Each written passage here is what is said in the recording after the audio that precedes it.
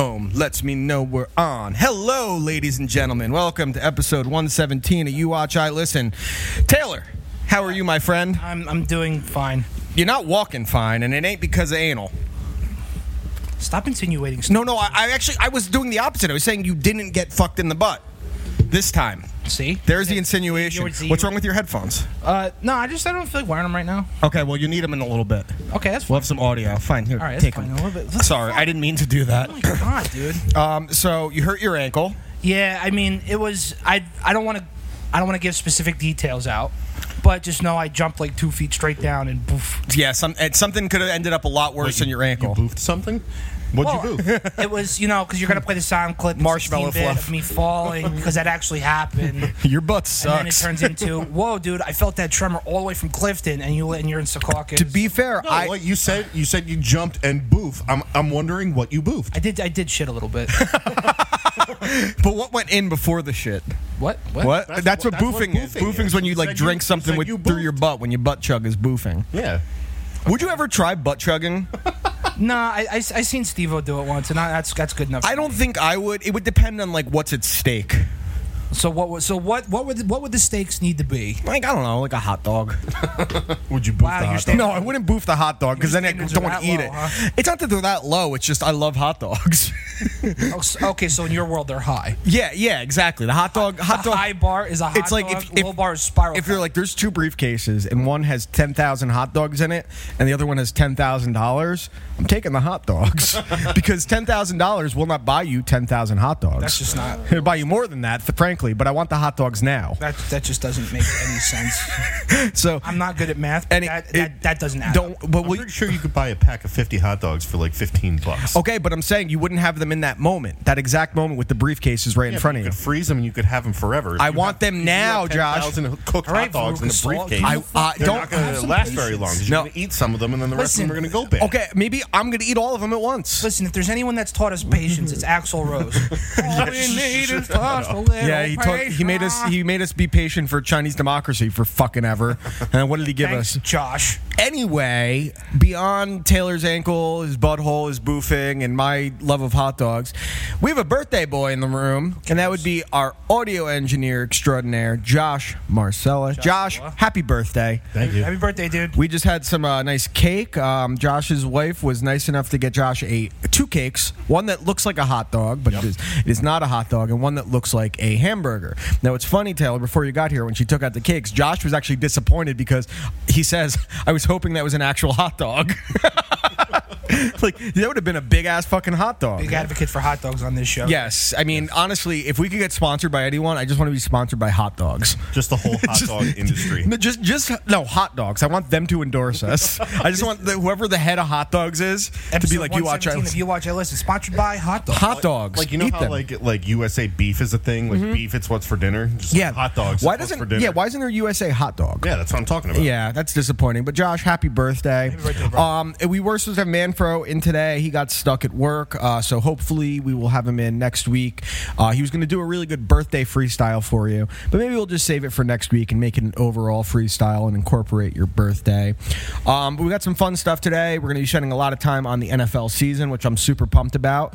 I'm going to be reviewing Led Zeppelin's In Through the Outdoor. Josh, you're reviewing an album. I sure am. That he doesn't know. He's stalling. Power Trip. Power Trip's Nightmare Logic. And Taylor.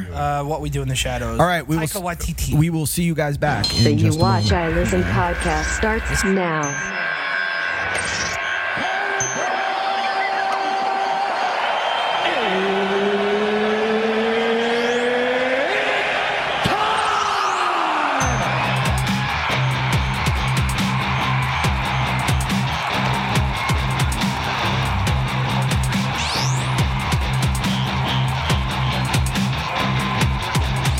Home Depot in Kansas had to be evacuated for a bomb threat. Oh, fuck you. Oh, take it out. Oh, suck it nice. A couple other really funny news stories. Kenny G. Who the fuck is Kenny G? The fucking clarinet player. Oh, suck it nice. What did he do wrong?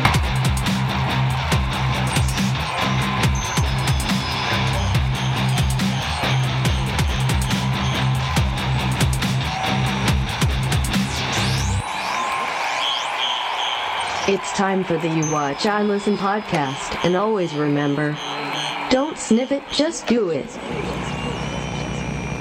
Field at Yankee Stadium. That's like one of my favorite like phrases. It's like, yo, there's a short porch in right field. It's not a short porch. It's literally like I get what you're saying. It's like a loogie hack away. Like you could easily, like any outfielder from home plate, if they were at home plate, could throw the ball over right field because it's 303 feet. Well, what did Trevor Bauer when he wheeled it through down center field? What was that? Like fucking 8,000 feet? Yeah, dude, fucking stupid. 8,000 feet. 8,000. That would be a huge. That's clearly exaggerating. Just shut that's up. like what Babe Ruth used to It's play your birthday in. doesn't mean you could be a dick, even though you're going to be a dick. Oh, I have a Shawn Michaels shirt. He does have it. I actually wearing a fucking Gandalf shirt. Cool, dude. Yeah, because but he's fighting a Barlock dog. It's fucking great. Josh, to be fair here, it's very rare that a Shawn Michaels shirt can be topped, but that's a badass shirt. No, it's a good The shirt. one Taylor's wearing is fucking great. I can never disappoint on a Shawn Michaels shirt. No, it's a heartbreak kid. Dog. It's a win-win. Arguably the greatest in-ring performer of all time. But we're here. It's 1:17. You watch, I listen.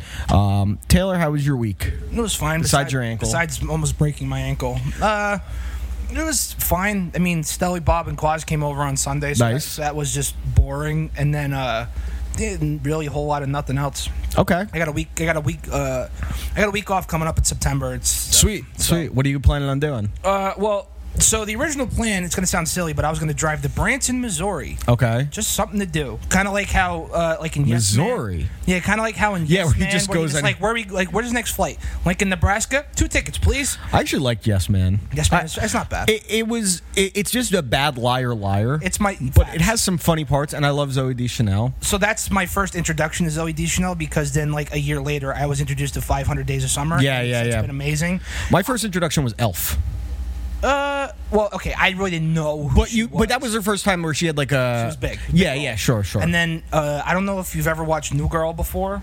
I actually have a little bit, and I was surprised I didn't hate it. It's pretty funny. It has its moments. I was really surprised. When the couple episodes I watched, I was like, this is a show I should hate, but it's good. So it's good for what it is. It's great. Within the first 5 episodes, there's an immediate recast of the same guy. Yes, yeah. I like when shows do that. Yeah, or if they do it even further into a show. Like they're 4 or 5 seasons in, like on Fresh Prince, where Will got a new aunt, and she was much lighter skinned. And they actually, I like that they broke the wall there and like acknowledged it. You look like you got some work done. Well, they did that on Roseanne too, where like one of the, I forget who it was that went away and came back like 2 seasons later. It's like, I thought you were dead. I know who it was. It was actually Roseanne, but she went away and didn't come back. No, not that one. No, I know what you're saying. The initial run. Yeah. Someone that died. I know what you're talking about. So we'll save the birthday boy for last about his week. I had a good week. I got a new job, which is fucking sweet. Super pumped about that. Starting on the 14th. Really excited. I got very, very drunk on Saturday. Oh, we know. What do you mean we know? What did I do? We know. I know. You didn't talk to me for like a day or 2 after. Yeah, I know. Why? What did I say? You are such a belligerent cunt. Okay. Like you haven't been a belligerent cunt when you've been drunk? Yeah, but listen, you sent a picture of yourself where you're clearly white trash. It's any picture of me. And this is you're not making some profound statement. And this is all you said. Dude, you have diabetes. Immediately, dude, I don't know what happened. I was immediately triggered, and I'm like, you know what? I'm done with you for like 2 days. Okay, right? but wait, hold on. And then Quaz comes over on Sunday, and he's like, yeah, Dan called me Saturday and just yelled at me for 10 minutes. Oh, I did FaceTime with Quaz and Stelly. That's right. Yeah, he said he just cussed me out for 10 minutes and hung up on me. So I was like, I told everyone in the group chat, I go, just fuck him, ignore him. Well, Josh didn't ignore me. That was nice of Josh. I threw mac and cheese at Ralph. Though. Oh no, he ignored you too. No, I talked to him the next day for a minute. Yeah, for a minute, and then I texted him. And but I said, shouldn't I be forgiven for throwing mac and cheese at Ralph? I don't care. Yeah, 100%. Yeah, that's okay. That's a forgivable. We all do that. Yeah, that's. We all do that. I didn't know till the next day when Ralph's wife texted the landlord and goes, "Can you ask Dan why he threw mac and cheese at Ralph when I wasn't there?" Apparently, I just took a huge spoonful and was like, "Ralph," and threw it at him. Yeah, so I proceeded to tell everyone in the group chat. I was like, "Why was Dan so drunk?" I'm like, "Well, the cool thing to do now is to get drunk at a bachelorette party." I wasn't at the bachelorette party. That wasn't it here? No, it was here, but I was not here. We went over to Ear's fiance's place. Me, Ralph, and then our buddy Mike came by, and me and Ear's fiance got fucking bombed. Okay. Just on their deck. Like, first it was like, see, this is Ralph's fault. So again, be mad at Ralph. Of course. Passes the buck No, let me immediately. explain. You know how like Ralph is really easy to be like, Ralph, come on, just chug the vodka. Just chug the Jack. Sure. So I had like Sure, 5 or swallow the egg. I had 5. Yeah, that's what I mean. Swallow the egg. Yeah, swallow 3 zebra cakes. Come on. So I had like 5 or 6 beers. I'm working like a pretty good buzz. And then Ira's fiance, we'll just say his name, Tree. Tree was like, yo, let's do a shot. I'm like, all right, let's do a shot. And then Ralph goes, Dan, you're not drunk enough. You got to do 4 shots. So I was like, all right, I got the proper 12. Did like 4 shots. And then it was like, at that point, I'm like, all right, I'm just going to drink this. So I had a brand new bottle, and keep in mind, Tree had like 3 shots. I had a brand new bottle of proper 12. I got home next day, and there's like this much left. I'm like, I drank a lot of that. Yeah, that's a lot. But it was a good time. I wasn't too hungover the next day. The great thing about the Bachelorette being here was there was so much food left over. I literally ate so much Italian. But that night, it was literally like a full tray, but half the full tray. Because you can't say half tray because that implies something else. Dude, it's a half full tray. Dude, some of the pictures you sent. Of Tree? No. Wait, of which? Tree. BGT? Oh, I sent pictures of BGT? Oh, wow. Wait, Josh? I sent pictures of BGT. No, that was Tree. Was it really? Yeah, that was Tree because. Was it really? So what the landlord got for ears? I know what it is. You're supposed to get lingerie usually for the Bachelorette, and she decided to get it for Tree instead. Look. Yeah, I know. You sent it to us. Can you tell? Why would BGT be here? Because you know why? Because look at that picture. No. Go back. No. Go back. No, go back one more. You didn't send us that one. Scroll to your right. You sent us that one. I sent that one. That's all you but sent. But not this one. No. Oh. Well, that explains it then. If BGT was here, I would have stayed. And I would have told Justin to come over. Anyway, birthday boy, how was your week? Pretty good, man. Yeah? Yeah. You know, I got a new acoustic guitar that I told Yes. you guys Who'd you about. get the acoustic guitar from? This one right here. Who's this one? It's an audio thing. Her name is Natalie. Okay, Natalie. Yeah, Natalie. A very nice acoustic guitar. That's a great gift. Great gift. Today I spent about 4 hours after my calluses started to hurt a little bit too much playing the Tony Hawk's 1 and 2 demo. How is it? Awesome, dude. Okay. Literally, it's on your fingers. one level, 1 skater, 4 hours. I just kept trying. Was it just that first level? Like Yeah, the And it's only warehouse? Tony Hawk you play as, Only probably? Tony Hawk, and I was just trying to beat my high score. Oh, every dude, the time. warehouse. That brings back so many memories. I got a high score of 98. Did you get all that letters? Skate? No, because it's just tricks. There's no. Oh, okay. None of that Yeah, shit. so you don't get the secret tapes. You don't find the secret area and shit. Gotcha. But it goes live tomorrow at like 6 p.m. So when I get home from work, I'll be able to play. Why is it going live at 6 p.m. instead of like at midnight That tonight? Weird thing? That is very weird. That doesn't make Usually a any game sense. just comes out like you can play it at midnight. They're probably letting people play it. Like, listen, we understand you want to play at midnight. You're going to play all night. You're going to get fucked. You're going to miss work or whatever. Listen, just work normal. Come home and play it all night. Okay. And you have a 3-day weekend. Yeah. That's true. It is a 3-day weekend. Yeah, that's true. I also downloaded the Avengers, the new game. The beta? no, the game comes out tomorrow. Oh, the Game full comes game out came tomorrow, out. so I played if the you buy beta last special week. edition, How is you the get beta? 2 hours early. Beta's pretty cool. It's like it's so fucking basic. It's just like it's a button mash. But like if you're super into it, it's pretty cool. I think I'm gonna wait just a little bit, and then if I hear from like Josh, it's great. Oh no, it's good so far. It's Okay. good. No, it's definitely good. Just for What kind of game could you compare it to? Like, what game could it be compared to? Is there anything? Is it like because it's not like remember? It was a good game. Yes, Was actually, I can compare it to God of War. really? I was going to say. Why are you making me buy this game tomorrow? Because it's not as good as God of War. You know, obviously, Sure. it's not as good as God of War, but it's got a great story. You know, it's back Okay. to Marvel, so it's going to have a good story. And you could play as any of them, or is it like different missions you play There's as different each missions one? so far. So I did the full prologue, and now I'm like almost done with the first mission.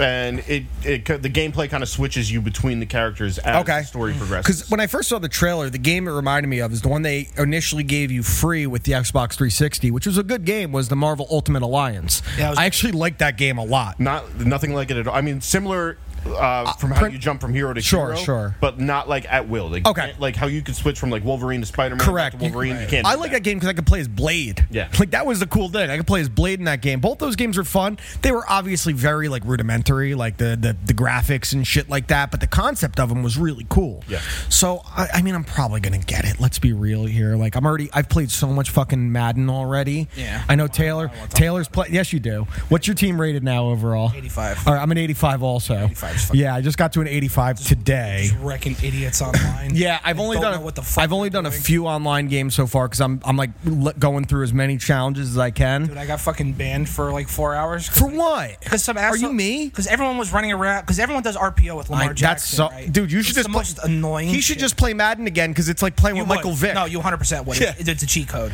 And now that they have RPO plays like they didn't used to back then. Yeah. Oh, forget it. So I figured out how to stop like the when I say RPO, I mean more or less like it's an option play. You know what I mean? Like how Tebow. But they did in almost Florida. always take off with him, right? Exactly. So I figured that out. I QB spy him every time, and Yeah. I stopped it. I stopped it in this kid's tracks. Well, and then I blew him out by like 3 touchdowns, and he texts me and goes, "Oh, well, I know how to do all the other controls."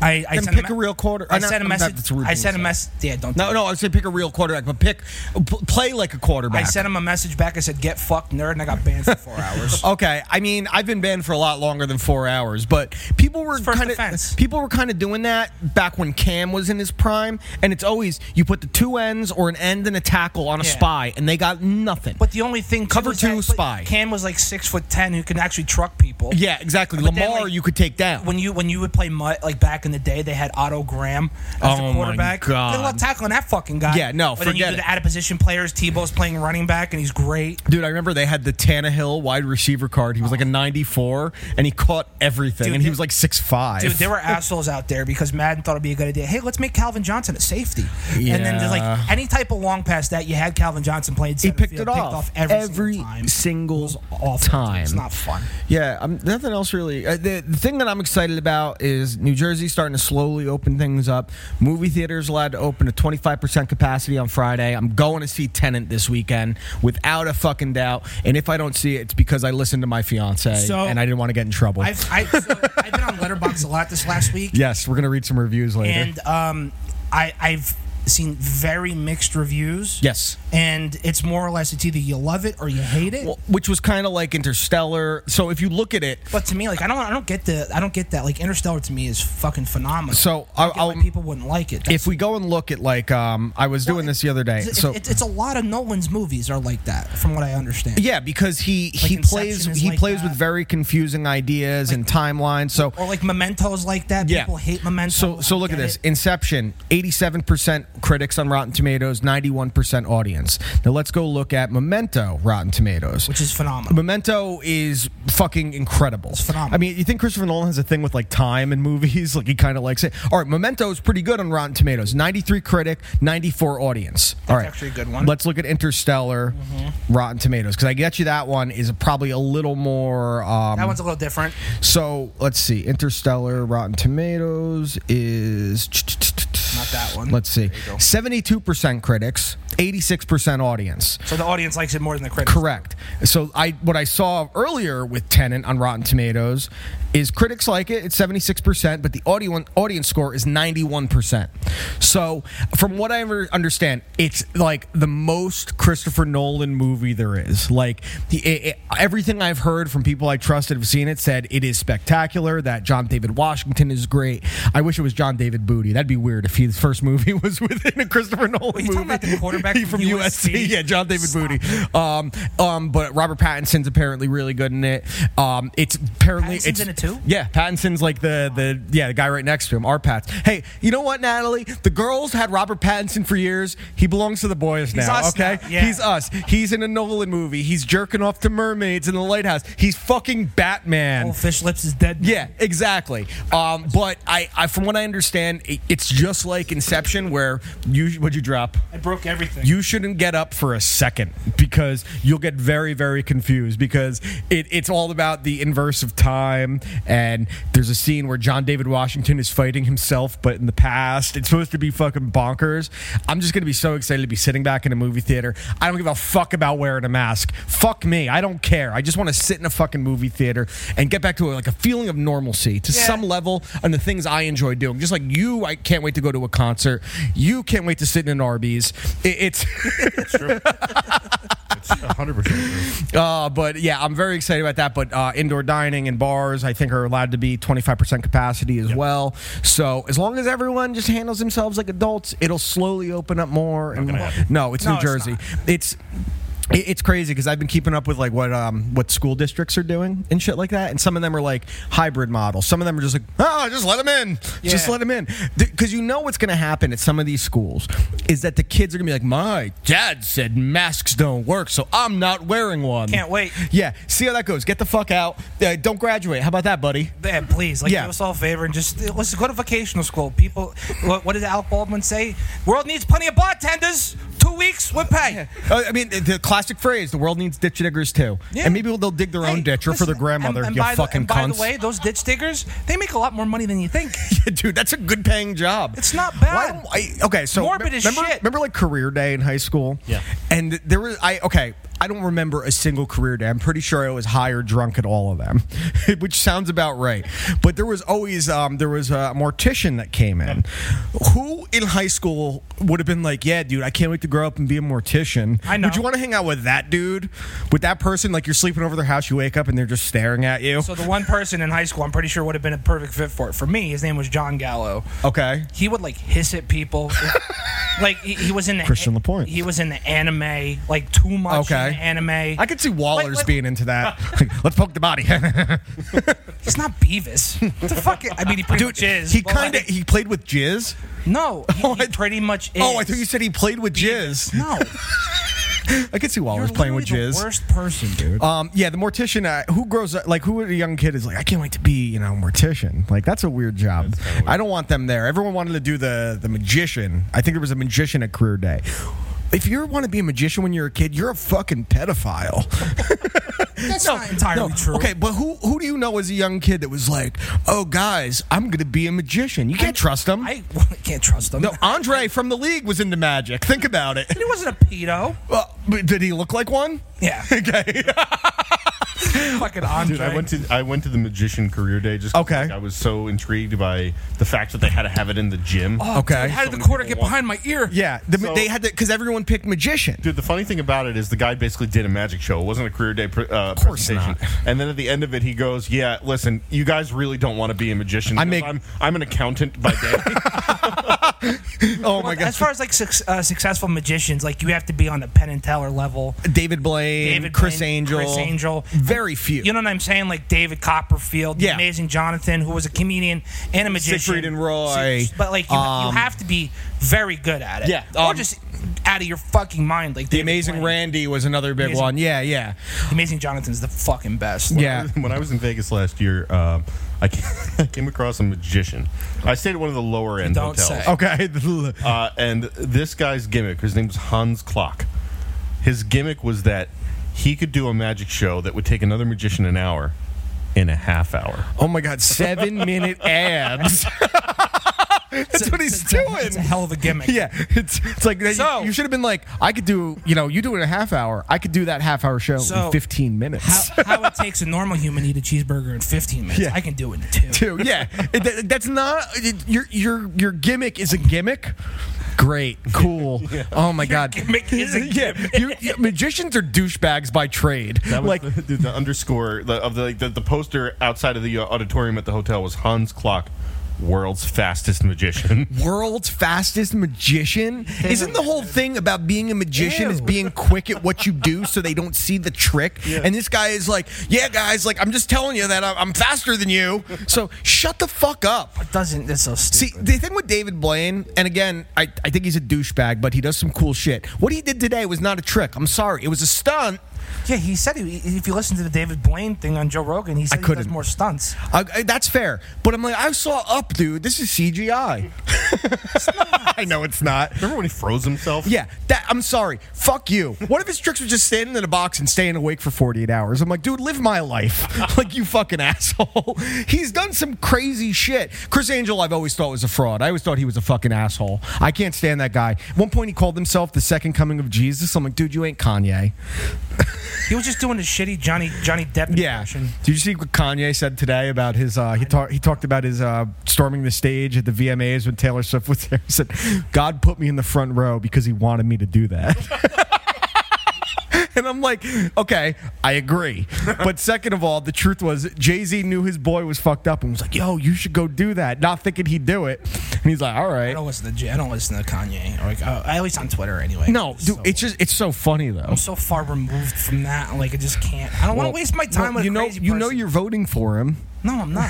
Just not going to vote. Facts. Because we're all better off. All right, why don't we get into the reviews? Taylor. First? Yeah, I wanted you to go first. I wish Manfro was here since it's like one of his favorite movies ever, but Josh has seen it. Biodome? No, no, Dude, Where's My Car? Where's My Car? It's actually in the Army now with Pauly Shore and Andy Dick. I said that to Nick about 2 weeks ago. I said there was one time where Manfro told us Dude, Where's My Car was one of his favorite movies. So one night, me and him took a lot of fucking medicine, and we decided to watch Dude, Where's My Car. We maybe made it 10 minutes. We tried that once when we lived together. That's what I'm saying. Yeah, and it didn't work then. Maybe 10 minutes, and we look at each other like, this movie's awful. It doesn't have a redeemable quality besides, what's her name? What's the chick that they love? Her last name's Boner in the movie, I think. Gobble Boner? Yeah, I think it's Christy Boner. Christy Boner. Stupid. All right, so Taylor, please. What We Do in the Shadows with a young Taika Waititi. Yeah. I forget the one guy's name, but he played like the love interest in what the fuck? No, he was in Dinner for Schmucks. He was the one that Paul Rudd's girl was that she was trying to steal her from Paul Rudd. Yes. Yeah, very weird guy. He was just a weird fucking guy. Yeah. But like, I love that there's this whole backstory that like that Taika Waititi's character went to Australia to find love, and that his familiar, his servant, paid the wrong fare. Took him 18 months to get there, and he's still smiling about it. And he's like, no, I can't do the accent, but he's like, yeah, it's kind of okay, like you love someone and you just, you kind of just let them go. It's okay. Like it's so fucked. And then like the way they go about like killing people is really really funny. He can't hit the vein when he's trying to suck their blood. You've seen it, Natalie? It's just going everywhere. This has never happened to me before because I'm pretty good and not usually that squeamish. When that happened, he hit the main artery, blood started going everywhere, and he's like trying to fucking keep it in his mouth. Guess what happened? I passed out. He said, it's never happened to me before. I've seen gruesome shit. I don't know why that. I've given you way more gruesome shit on this show. I don't know why. Like maybe because it's just coming out like a fucking missile. But it's like Dracula Dead and Loving It. But like it was so weird because like I'm like mid laugh as he's trying to like it's a fucking hose and then just Dude, I love when they're arguing about doing the chores and then they start fighting and they're. I love that they're just like in each other's face and shit. I like how they go out to bars and stuff and they can never get into the bars they want to go to because they have to be invited in. I love. So, to be honest with you, I didn't laugh that much throughout this movie. But you're amused. It was like interesting. The only like real funny moment that like I was belly laughing was like the guys like they were talking about the one guy. He's like he could talk in front of 18,000 people and everyone stops and listens to him and he's like outside some old dude's window and he's like see me.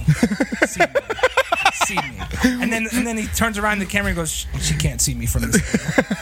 Dude, I love when they first go to wake up Peter, the Nosferatu, and just opens okay, and he closes. Even when Taika Waititi first comes out of his coffin, he doesn't lift up all the way, just smiling awkwardly. It's such an awkward like little setup. And then the guy Nick, I believe his name is, the guy that they turn into human Nick. They turn into a vampire. He's just going around out in public, Twilight, calling himself Twilight. I'm a vampire hunter. That was really funny at a bar. It's like, I'm a vampire hunter. Oh, that's cool. Whatever. He follows them back home. But I don't know why I laughed as hard as I did when the fucking vampire burst into flames. Oh my god, dude! Have, like, I was crying. Can. He's like, I'll save you. and he misses completely. Like, that was so fucking funny. And then, like, there's a dead dude on the floor. There's a burnt fucking vampire on the floor. There's a coffin, and the cops are looking around. It's like, everything looks fine here. They're like, oh, he's just really drunk. And then they're like doing the magic so they don't even see the other vampires there.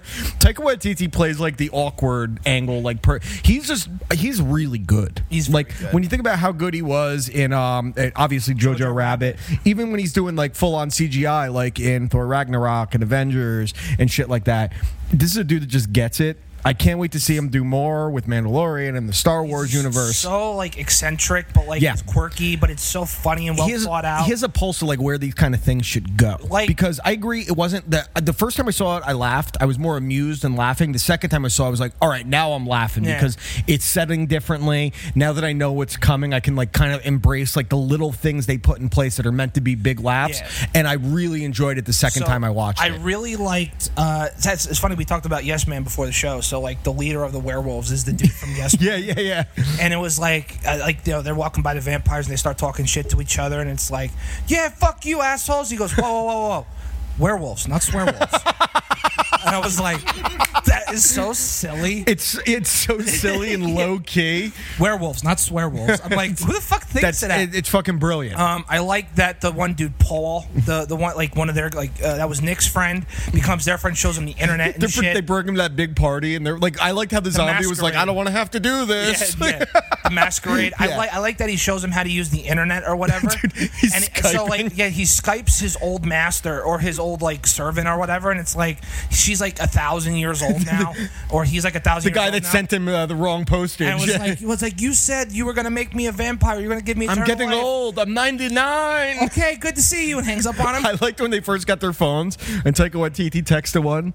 He's like, "There's a cross behind you." He looks at it. Oh, yeah, there's a crucifix. There's a crucifix. But they don't even tell you because it's like, oh, I got a message, and he looks at it, he just dumps. Dude, it's and so... you see him sitting there all proper because he's got like the fucking shit on. Yeah. Like, Oh, dude, and even just the way they dress when they're out in public had me cracking up. The one is getting mad at Nick because he's wearing something similar to them. Then they fight as bats. It's so much. Fight. And I love how they're screaming, they're cheering at him. Bat fight.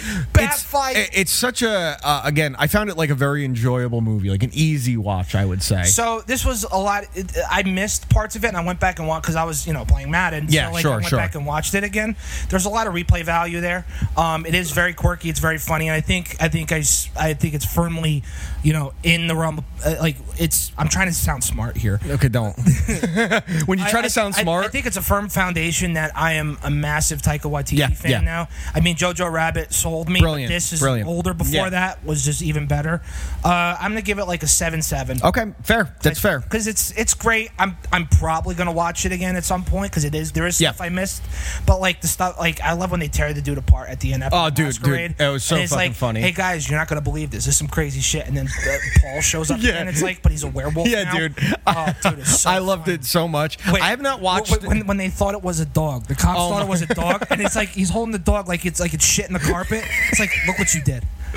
Over the dead body. Dude, so I'm glad you liked it. I knew you'd find it enjoyable. It's quirky. So I want to do my album first since it's Birthday Boy. So Taylor, you gave me a classic album, the final album of Led Zeppelin, In Through the Outdoor. My favorite album. So I have not listened to it in years. Now, I grew up listening to things like Led Zeppelin. My dad was in a Led Zeppelin cover band in high school. I learned a lot playing Led Zeppelin. So the thing that's interesting as a bass player, and John Paul Jones is maybe one of the most underrated bass players of all time. When people mention great bass players, he doesn't get mentioned like you hear Flea, Les Claypool, people like that, Entwistle, but he is as good, if not better, than any of those guys. And musicianship-wise... The only person that's better on that list, in my opinion, is Entwistle. That's about it. Yeah, but that's the thing. He doesn't get mentioned because he was so much more than just a bass player. And on this album is specifically where that's highlighted because this brought in the heaviest amount of synth, keyboard, piano, and then, of course, he still has the bass playing on it.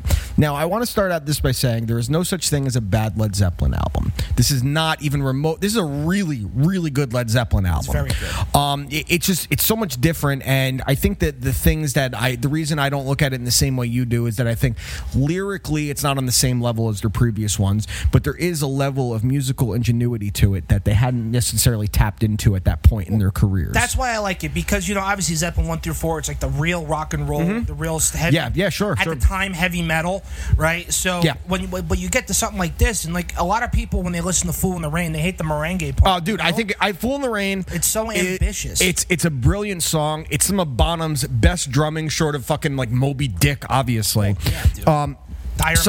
So what's great is, when you gave it to me, I was like, oh, dude, there's like 7 songs on this album. I was like, I'll be able to listen to this. And this is the thing you did. I acted like I was mad about it before, but I listened to this. It was like, I need to listen to every Zeppelin album like multiple times this week. I know. Then you texted me last night. You got me on a Zeppelin album. You got me on a Zeppelin kick, you fuck. I know. I wasn't ready for it because I think like a lot of classic rock, you don't necessarily always, unless it's like, an epic of an album, you don't necessarily always listen to the albums. You listen to specific songs and things like that. No, you're not wrong. And especially if you grew up with it, because that's what you're used to. It's what you know. So I went through all the Zeppelin albums several times over.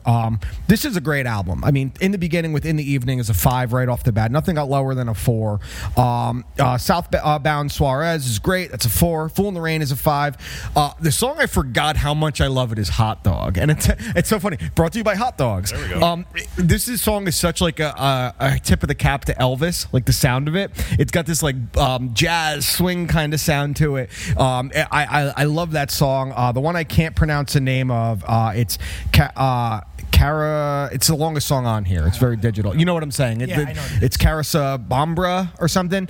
It's the most digital. It's Casablanca. It's the most digital song on the album. All of My Love is really good. It's a 4. It's a song that's often misinterpreted as a love song, but it's about Robert Plant's son dying. And when you know that's what it's about, it takes on a different level of meaning to it. It's a really good song. And then I'm Gonna Crawl is a 5. I love that song because, especially for being officially the last Led Zeppelin song, if you really want to put it that way, that they wrote together, recorded for an album. There were songs that came out after the fact, obviously. Yeah, of course. It was in the vault. It's really cool that their last song as a band went back to the blues roots. Yeah, that's how they started. And I love I'm Gonna Crawl. This is a great album. I'm not going to give it a 5. I'm going to give it a 4.8 out of 5 because there's certain things. It's so hard because I think every album is probably a 5, if not close to it. Zeppelin 3 and 4 are 5. Yeah, dude. This is 1, the closest 2, thing. Yeah. 3, House of the Holy, Physical Graffiti. They're 5s. There's no bad song. I did determine what my favorite Led Zeppelin song is. I'm pretty sure I knew that already, but listening to it's No Quarter. No Quarter. Yeah. And the reason I would say No Quarter, and I realized, holy shit, I know why I love this, is because this is where Tool got their entire inspiration from. And Tool actually, if you should check it out, did a great cover of No Quarter that they do in concerts, like a 10-minute version of it. Yeah, that's fucking awesome. So I'm like, this sounds like a Tool song. I've been diving into Tool. I'm slowly. You might like Lateralis more than Enema. I'm slowly acquiring the taste. Natalie, I hope you don't mind. I'm going to smoke a cigarette in here. If you need to open the door, go for it. But what I'm slowly acquiring that taste. It's going to take me a little longer for 9 Inch Nails, but Tool, I prefer Perfect Circle. I can't argue against that. I think you might like Lateralis more than Enema, and Lateralis is a great album too. Josh would say that's the one that has probably their biggest radio hit, Schism, which is probably Schism is a fucking great bass line. I was so happy to go back into it, and then I was just doing, I think a lot of times when you listen to music or you watch movies, you go into those Wikipedia deep dives sometimes, and that's when I found out about Them Crooked Vultures, which I immediately went and listened to. You never listened to Dude, that's why I said it was like, if you guys check them out, I was like, how did I miss this? That it's fucking Josh Homme, Dave Grohl, and John Paul Jones. What a great rock album, dude! It was so. When that album came out, my favorite song off that album is Elephants. Just because it's like there's so many different key and tempo changes in that song. But for me, like, I got big into Queens of the Stone Age a couple years ago. I love Queens of the Stone Age. But like they kind of died out on me. I kind of like the newer stuff. Sure. But I like whatever album Dave Grohl was drumming on is the one I liked. That was the one that had No One Knows on it. That's the one. Yeah. Right. That was a great. Their first 3 albums are great, and they're great musically. But Josh, did you get to listen to Them Crooked Vultures yet? No. You got to check it out. It's literally like Queens meets Led Zeppelin, and then shake it, and then you'll get the. So the funny thing too is if you watch Them Crooked Vultures play live, like they play so fast. It's Josh Homme and Dave Grohl. And John Paul Jones just sitting there stoic, like, you guys are going a little fast. Yeah. I'm like 80 years old. Dude, it's just, I forgot. And that was a great thing about listening to Zeppelin is, with John Paul Jones specifically, is my dad always said with them specifically, he's like, and I get so many of my classic rock opinions from my dad. I think most of us do. Like, you love the Dead because your dad's a Deadhead. You know what I mean? Kind of. I appreciate the Dead. Not my favorite. Like, I love Boston because. And you love. Oh, another one you love is Meatloaf because your dad loved Meatloaf, right? Well, no, that's. Oh, Boston's great. Boston's great. So Meatloaf was more like my mother. Fair. And then like my father's top 3 bands are The Doors, The Grateful Dead, and Boston. I see. My dad was the opposite. He did not love the Doors. He respected them. It's the same thing. My dad was like Zeppelin, Yes, and the Who. He also liked Billy Idol a lot. That's something I never liked. I dig. Billy Idol is transcendent because I get it's that, of course. Right. But like I never liked Billy Idol all that much. Like, what were your parents' bands, Josh? Frank Sinatra. I don't know. They don't like music? I don't think so.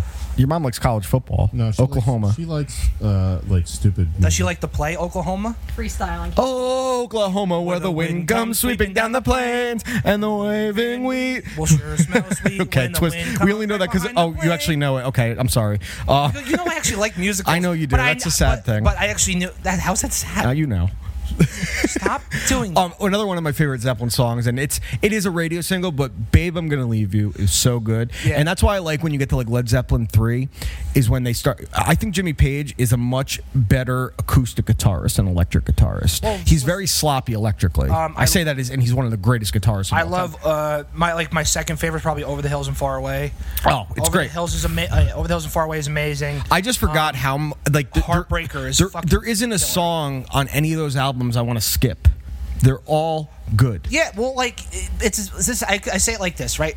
If you want to listen to Boston's greatest hits, listen to the first record. Of course. But if you want to listen to Zeppelin's greatest hits, just put on every single record. Literally every album has 6 radio songs on it. Facts. Every single one. And Physical Graffiti will be my favorite just because it was when they really started to like blend the style that they were, the style that they became towards the end. And again, I think Page is a brilliant acoustic guitar. It's weird how some guys can be a better acoustic guitarist. Like Bob Dylan, terrible electric guitarist, very good acoustic guitarist. Kurt Cobain was a better acoustic guitarist than electric guitarist. Frank Turner. Frank Turner's amazing acoustic. Oh, dude, I loved it. I listened to that Frank Turner album you gave me when, like, your first album you gave me on the show. Oh, England Keep My Bones? Oh, dude, it's so good. It's one of my favorite albums of all time. All right, I also listened to the album, Josh, but I want to get your take first. So, Josh, birthday boy, please take it away. Okay, so Taylor, you gave me Power Trips and Nightmare Logic. Unfortunately, their lead singer had just passed away. Yeah, he's dead. Gail died, passed away. Fuck. Riley Gale, excuse me. Yeah. So I liked it, okay, but I didn't love it. Okay, that's fine. So I liked it musically. Fucking it's fantastic. Right up your so tight. It's right up your alley. Lyrically very good. I wasn't crazy about his style of vocals. I don't know. I just felt like it's a mix. So it's a hardcore metalcore mix with the thrash metal behind it. Yeah. Because they had some hardcore influences there. Like the breakdowns were much slower. Yeah. It wasn't all thrash the entire time, but no, I completely understand what you're saying. I get that. But it was good. Relatively easy listen. 8 songs, 30 minutes. I didn't think that there was a bad song on the album. I'd agree with that. I gave the lowest I gave was a 3, and I gave that to Executioner's Tax. Which is really... it is a bit generic, but that's like, to me, that's like the equivalent of less is more. Yeah, that's how I always viewed that. But I really love the first track, the opening track, Soul Sacrifice. I give that a 5. Really cool way to open up the album. Like I said, very tight musically, really great instrumentals. Right up my alley with the way that they play their guitars and everything. Big facts. So Soul Sacrifice, I gave a 5. Executioner's Tax, I gave a 3. Firing Squad, I gave a 4. Nightmare Logic, I gave a 4. Waiting Around to Die, a 4. And they really closed the album out to me very strong. I gave Ruination, If Not Us Then Who, and Crucifixion all 5s. I looked at it more from the music than I did from the vocals. Yeah. Like I said, lyrically I liked it. I liked the lyrics. I thought that the songs were written very well. Just the style of his vocals, I wasn't crazy about. And I don't disagree with you, but and like I said before, because that's a real mixing of genres is really what they are. Because like I said, they have the hardcore influence, and he has the scream. Thank you, because I'm going to forget. Yeah, I know you will. Because he has the scream more so than like the growl, and sure, sing kind of thing, and that's kind of why I liked it, because they blend the styles so well, and that was my big thing. Just because it's heavy as shit. So, musically, I think it's a 5. Musically, a lot of it reminded me of like Pantera, like certain parts of it. 100%. A lot of Pantera to it. But I agree overall vocally, and I feel bad ragging on the guy because life has already fucking ragged him down. But I when I was listening to it, the first time I didn't really like it, and I was like, all right, I'm starting to get it. The more I listened to it, and I was like, I could see this being would have been a great live band. I saw his vocals. I'm listening to him, like, but I bet you live this dude fucking rips because there's a lot of effect on his voice when he's doing it, and I'm like, why? And I don't necessarily understand, but I'm like, I bet you live this dude fucking rips. I felt the same way. Like I felt like the effects, like the echo. There was an echo on it. So much reverb. I felt like he was just shouting down a hallway. So I didn't love Soul Sacrifice. Musically, I liked it, but I was like, there was just something that didn't kick. That's the only one on here I gave it 2. Everything else got 3s. I had 1 4 on here. Executioner's Tax was a 3. Firing Squad was a 3. Nightmare Logic was a 3, the title track. My favorite one that I gave a 4 was Waiting Around to Die. That is a great song. Really good song. Ruination was a 3. If Not Us, Then Who was a 3. And Crucifixion was a 3. Musically, again, the music I thought was fucking great. Like, there was no point in this album where, like, I need to skip this. This is terrible. I enjoyed it. I'd give it a 3 out of 5 overall. I thought it was a really enjoyable album. There was something to them that I could see them. The guy lived growing into something better and bigger, and as he grew into his voice more. I mean, he was only 34 when that's he died, what I mean. So he was still so young. And as they grew as a band and matured, and they changed, they grew into their style more, and the pieces fit better. There was something there. By no means is this a bad album. By all accounts, it's a good album, and I could see why people love the album. It didn't necessarily hit on those levels for me, but I did enjoy it. I did put the whole album on my playlist because I liked it. But there was just something. The production on it, I think, is where it lost me. Yeah, I don't disagree. Again, this is only their second record. Yeah, they so had that's what I mean. More after this. Yeah. So I mean, like the trajectory was constantly in an upwards fashion. So we were just, I was really wanting more. Mm-hmm. But unfortunately, he did pass away. I still don't know what he. I still don't know what he died from. They haven't said, which is weird. That makes me think it's probably a suicide or an overdose. It and could the be family. something like that. But again, I'd rather not speculate. That's just. I will. That's you don't have to. I can. It's just one of those. It's I don't know. It's my community. Sure. And sure. I mean, your community has a lot of really good people in it, like Issues. It's ironic that Issues has issues. I know, seriously. Yeah. Can we wait on that? Yeah, we will wait on that. But overall, we had a pretty good week with picks. So I'm ready to give you my pick. This is actually a movie I just saw for the first time on Monday night. So we might as well call this You Watch A24, I'll listen to whatever the shit you give me. Sure. Okay, so I'm in the shit? Yeah, the shit. Just the shit. It's not shit, but whatever shit you give me, the shit. Fair. So me and Justin are both in this A24 Facebook group, right? And it's people, they talk about the movies. Most of them are fucking douchebags. Okay. Oh, so that's toxic too? Yeah. Most of them. It's dude. If you think we're douchebags, it's 100 times worse.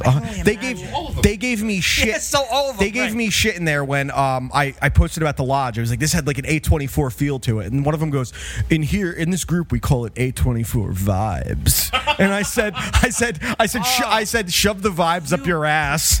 I know. That's what they said. So someone in there posted was like, all you guys act like A24 stands, but none of you were talking about this gem. And I look at the poster, and it's Ryan Reynolds and Ben Mendelsohn, who played Director Krennic, the bad guy in Rogue One.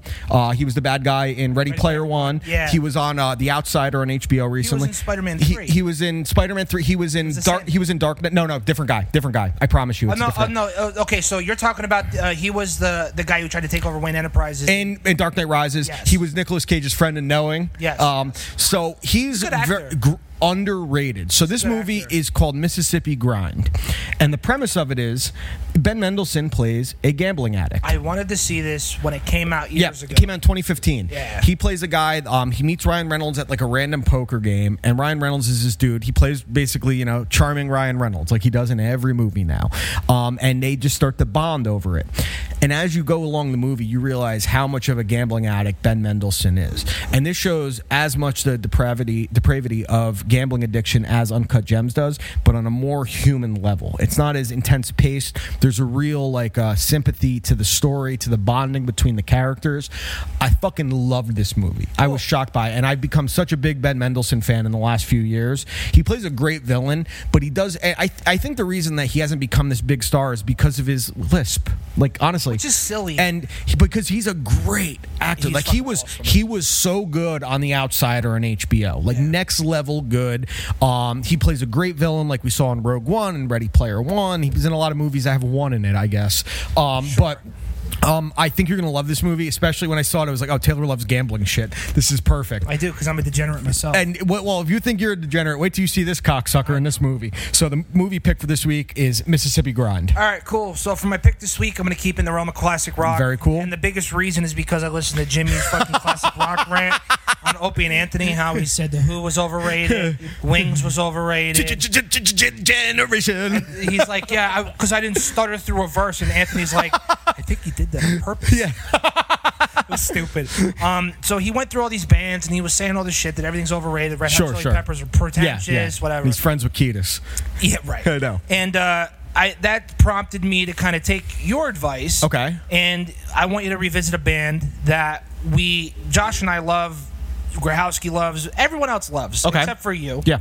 I'm going to give you Wish You Were Here by Pink Floyd. Okay, I'm in. I actually want to do this. It's my favorite album by them. I might take some medicine. And I know you have to. Especially with this one. Yeah. And I know just because the big thing is because, he's right there. Josh. The guy whose birthday it is. Yeah. Who cares? He just got an acoustic guitar, and he sent us the video of him doing Wonderwall. He posted it. To Wonderwallers. Okay. And today's gonna be the day when I deliver a pizza to you. I'm 31, delivering pizza. What else am I gonna do? Dude, there was one time. I don't believe that anybody loves warm red like you do. Like I do. Yeah. I'll never forget in high school one day I saw him in the hallway in between classes, and he's pale as a ghost. And I go, "What the fuck is your problem?" And he's shaking. He goes, "I've had nothing but Mountain Dew and Pixie Sticks the last 3 days." Was he putting the Pixie Sticks in the Mountain Dew? No, he's like regular, but yeah. Regular. Was he boofing it? Probably boofed the Pixie Sticks. Fuck you guys. Okay, so Wish You Were Here, Pink Floyd. Yeah. What's your favorite song on the album? Wish You Were Here. Okay. I actually do like that song a lot. So like I said, because you got your acoustic guitar, you played Wonderwallers and bullshit. Like it started like getting me down the path of like other really, really good acoustic songs. And the number one always comes to my mind is Wish You Were Here. Just that opening riff is fucking phenomenal. It's 5 songs really, but it plays like one. Of course, yeah. Conceptually, I as someone that's not a fan, conceptually, there's very few bands that have been more influential and important than Pink Floyd. And we had the conversation a couple weeks ago when Grahowski was here about David Gilmour and how good The Wall and Dark Side of the Moon and shit like that is. But this is really what I believe to be their best album. Commercially successful, also very, very well received. Sure. Wish You Were Here. It's... I like a record when I go out of my way to different record stores over the state to find different album covers of it. Yeah. And I have 3 different pressings of it. See, that's cool. That's cool. It's one of my favorites in my collection. I have an original pressing. That's awesome. Which is, you can't really find all that much. But Pink Floyd's Wish You Were Here. Cool. We just took that. You just brought up Pixie Sticks, and Josh will like this, and you will too, because you know the person I'm going to talk about. Do I? Yeah, it's a Mike White story.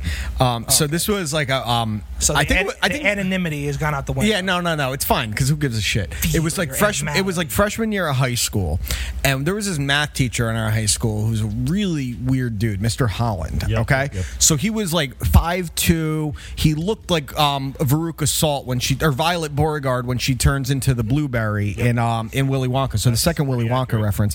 And he always wore bright colors too, so he really looked like it. Overall, nice guy. A little weird, very weird. He had a pretty fucked up life. Like I'm pretty sure his whole family was murdered or something. They were. So nice. So this guy who was 5'2" was the freshman basketball coach. Okay, Mike White was a very good basketball player, and Mr. Holland was his coach. But Mr. Holland played nepotism. So if your parents were on the board, the PTA, you got playing time, and Mike White should have been a starter by all accounts.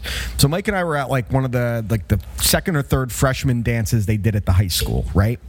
And Mike goes and gets one of the giant fucking Pixie Sticks, right? So Mike opens it and he goes, Dan, watch this. He dumps like half the fucking Pixie Stick dust in his mouth, and he walks up to Mr. Holland and goes, and blows the green mist Mr. Holland in the face. Like fucking Tajiri? Dude, that's what he did. And Mr. Holland's like, oh, my eyes!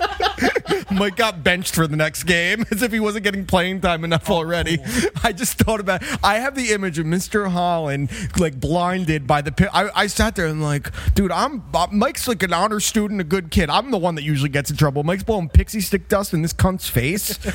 I thought it was the funniest goddamn thing ever. Mr. Holland had a really weird moment one time. I never had him, but I always talked to him in the hallways, and he came into my classes and shit. One time I go to the bathroom at the urinal, I'm standing there, and then I hear, hey, what's up, Rosie? And it's Mr. Holland standing behind me, like, not like directly behind me, but I'm like, hey, dude, what's up? Dude? All right, let's get into our favorite thing. Birthday boy, why don't you start? What did you watch this week? So I actually really didn't watch anything this week. I was kind of super busy at work. Independence Day. I didn't watch Independence Day. All I really watched this week was the latest episode of Ted Lasso. Okay. And The Dark Knight Rises. Okay, very I watched good. The Dark Knight last week, so I had watched Dark Knight Rises this week, and I still just love Anne Hathaway. The one thing I always talk about with this movie is how well Tom Hardy acts with his eyes. It's dude in Dunkirk too, and it's the same thing. Yeah, his body language and the eyes, it's incredible. I don't know what Nolan's thing was with voices throughout this trilogy though, but like he could have done a little bit better to make Bane a little bit more fucking understandable. See, the first time I saw, perhaps he's wondering why you were Superman before going out to play. And that was Littlefinger. It was Littlefinger from Game of Thrones. He says that too. What's the next step in your master plan? Crashing this plane. What a lovely voice. See, now you understand my gripe. Like, it's not even that I couldn't see, but I genuinely couldn't understand. The bomb is armed. The bomb is mobile. So Justin's favorite. And the Trigger Man is one of you. Justin's legit one of his favorite parts of the movie is when the Steelers get blown up. Yeah, dude. It's literally Bill Cowher dies, Mike Tomlin, Lamar Woodley, Ben Roethlisberger, Heinz Ward ran back to kick. Emmanuel Sanders. Yeah, Emmanuel Sanders, Mike Wallace. Everyone's on that team, man. All right, Taylor, what'd you watch? Let's see. I watched Wild Stallions. Okay. I watched all 3 Bill and Ted movies. I watched all 3 as well. We'll talk about the new one in a second. What else did I watch? I watched Apocalypse Now. Good call. I watched what the fuck? I watched the last episode of Ted Lasso. It was fucking great. And I started rewatching The Boys again to kind of get ready. Even though I just watched it 2 weeks ago. Because season 2 comes out in 2 days? On Friday. Yeah, on Friday. So that's pretty much about it. So I watched. I finally watched the director's cut of Dr. Sleep, which is fucking awesome. I love how they split it up and the little extra things they added into it. Ralph and his wife told me they finally watched it. I was like, I got to watch the director's cut finally. So it's like 3 hours long. It was fucking great. I did watch Bill and Ted Face the Music. Fucking fantastic. I watched the whole thing, all the movies. Forgot how much I love them. Forgot how much, as adults that aren't fucking idiots, we talk like them with dude. Yeah. It's like, George Washington, founder of our country, had wooden teeth, hunted Moby Dick. Yeah. That's Captain Ahab, dude. Yeah. Dude, it's so funny. They're so much fun. And the new one was so good. The daughters in it were great. Like, both of them were really good. Yo. The Dave Grohl part. Oh, hey, Dave Grohl. What are you doing in my house? What the fuck are you doing in my house? Dude, the part when they're talking to their later selves or whatever, they're trying to find the song. Yeah. Whatever. And they're dressed up in the leather right after Dave Grohl's thing, and they're like, it's like, you guys are fucking you guys are phonies or whatever. It's like, listen, it's not my fault you have a drinking problem. And Keanu just goes right to the camera and goes, you know what, new Ted? You're a dick. Yeah, dude. And I just, dude, I had to pause. I was laughing. I like the robot guy they brought in, who is the bald guy on Barry, the alopecia guy. He played Zaz on Gotham. So I loved when, actually, I don't want to ruin it for Josh. Yeah, you got to watch it, dude. It's so good. It's amazing that all these years later that they stayed grounded for one. They didn't take these huge leaps. It was just a fun fucking movie. Well, the guy Alex Winter, the guy who played Bill, he was making documentaries. He made a documentary about Bitcoin. He's made a lot of documentaries. Yeah, he hasn't really been acting all that much. Yeah, he's a Jersey boy. Well, he's born in England, lives in Jersey. Right. Yeah. So actually, that's the funny. So I watched John Wick before I watched Bill and Ted 3. And it's quite the jump. polar opposite. Oh, dude, like it's hard to see Keanu as John Wick. I know, and then see him to as Ted. Wild Stallions. Yeah, you know what I mean. Wild Stallions. I think my new favorite part of because I watched Bill and Ted I think 1,000 times at this point. I think one of my favorite parts is like when they're in the Middle Ages and he goes to the princesses, I bring to you a message of love. And he's like, from who? Well, from us. From us. I like when they go, what do you have? What message do you have for us? Be excellent to each other and party on, dude. I was so happy when finally, like a half hour of the movie, they did it. The Wild Stallions, dude. So my other favorite part, right, is when they're doing their presentation at the end of the first movie. Okay. And it's like our next presenter is from ancient Greece, and we walked around the marble thing. It was most tranquil. Like, it's so silly. Dude, fucking, it's a Napoleon going around with his brother. He also likes baseball. Dude, it was such a funny. All three of those movies are great, and the new one, I was shocked at how good it was. Bogus Journey's okay. I'm a Bogus Journey truther. I think Bogus Journey's better. Really? But I like Bogus. It used to be the opposite. Bogus Journey has grown on me more. I love Death so much in those movies. Yeah, Death is great. And I love the ending of it where they're going through their whole careers. That Death tried to go solo, and it turns out he's lip syncing. And how they incorporated Death into the new one. I was just so happy to watch it. Like, just a genuinely enjoyable movie to be able to go back to those characters that are, iconic and timeless and have it be seamless. Whoa, Ted, it's a history report, not a babe report. I love how the Missy, who they both asked to the prom when they were freshmen and she was a senior, or vice versa, whatever, marries Bill's dad, then Ted's dad, and then eventually marries Ted's brother. Ted's brother. Yeah. It's oh my God. And then what was the other part where it's like, your dad's going to nail your mom in your own room, dude. Dude, I lost Do you remember when I asked her to prom when I was a freshman, she was a senior? Like, it's just so shut up. And it's Ted. funny because they're stoners, but they're not. There's no reference to it. Hey, do me a favor, past Ted. Give my love to the princesses. Who? You'll see. You'll see. Don't forget to set your watch. Yeah. Oh, dude, it's one of my favorite movies. I like the little homage to George Carlin that they did in this too. That was nice. What else did I watch? Whatever whatever I win, I keep. Whatever you win, I keep. Okay, Mr. the Kid. The Kid. Whoa, Ted, you gotta have a poker face like me. Whoa, 3 aces. Meet our friend, Socrates. When he kept saying Socrates, I was dying. Hey, what about that gnarly goat dude over there? Okay, so the other thing I watched. Sorry, I love Bill and Ted. No, dude, it was great. I rewatched because the landlord and I are hopefully going to go see Tenet this weekend, and she said she doesn't really remember Inception. That when she saw it, it was confusing. So we watched that again.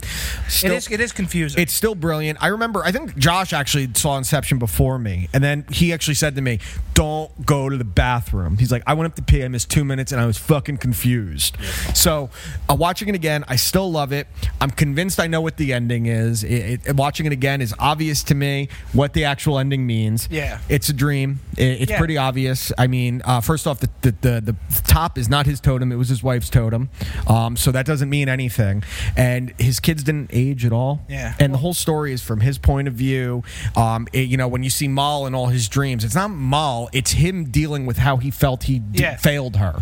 Right. So now he is literally in the spot where he has to figure out how he failed his children and he couldn't get back to him. It's pretty obvious to me at this point. It's still amazing that it's just like the Sopranos ending. You can argue it up and down what it is, and there's all these interpretations of it, which is a testament to the movie and how brilliant that cliffhanger was, and that people will still talk about it all these years later. But there's some good shit coming out this week. We got The Boys season 2. I'm thinking of Ending Things comes out on Friday as well. It's Toni Collette. That's the new Charlie Kaufman directed movie that looks fucking bonkers. That's coming to Netflix. Okay. If I end up liking that, that's probably what you'll get next week. I'm just telling you in advance.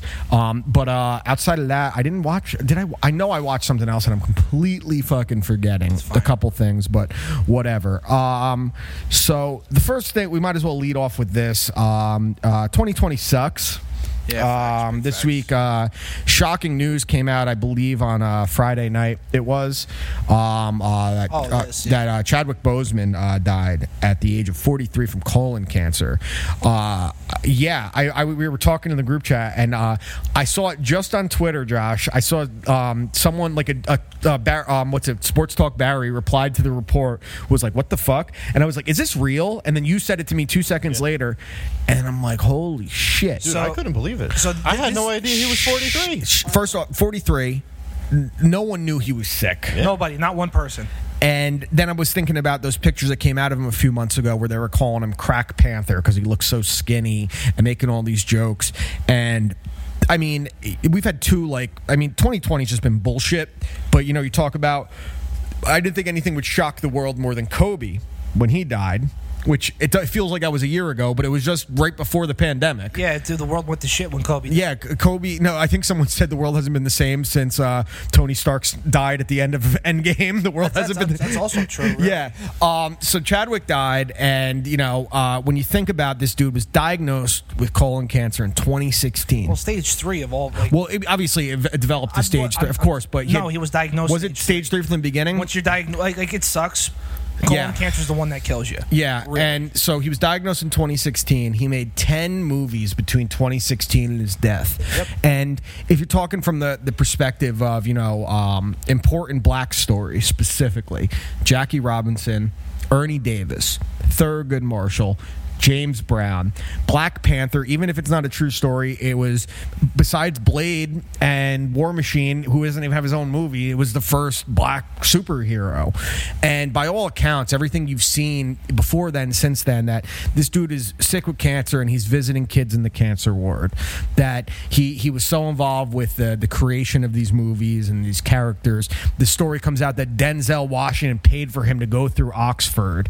All these things. It was just like such a fucking shock. Well, I remember when they announced Chadwick Boseman to be Black Panther. Yeah. There was just this massive thing where it's like, oh, dude, that's fucking great. He's a great actor, and he's like a guy that's like, award type pictures. Yeah, and it sucks too. Like he was Draft Day. We love Draft Day. Vontae Mack. That's why I posted that. That's the first thing I thought of. Yeah. Shout out to ABC for airing Black Panther, and then the tribute to him after. Yeah, tribute to him. I mean, you could just see how it resonated throughout just every pop culture everywhere, because obviously Marvel has their fingers in every single person. I mean, it's nowadays. He's been in 2 of the I don't know where Black Panther is in the all-time gross list or money wise. It's top 5 in 3 of the top 5 grossing movies of all time. And when you think about like as little kids specifically, black kids are probably like, this was my guy. Kobe was so shocking. This is probably just as shocking.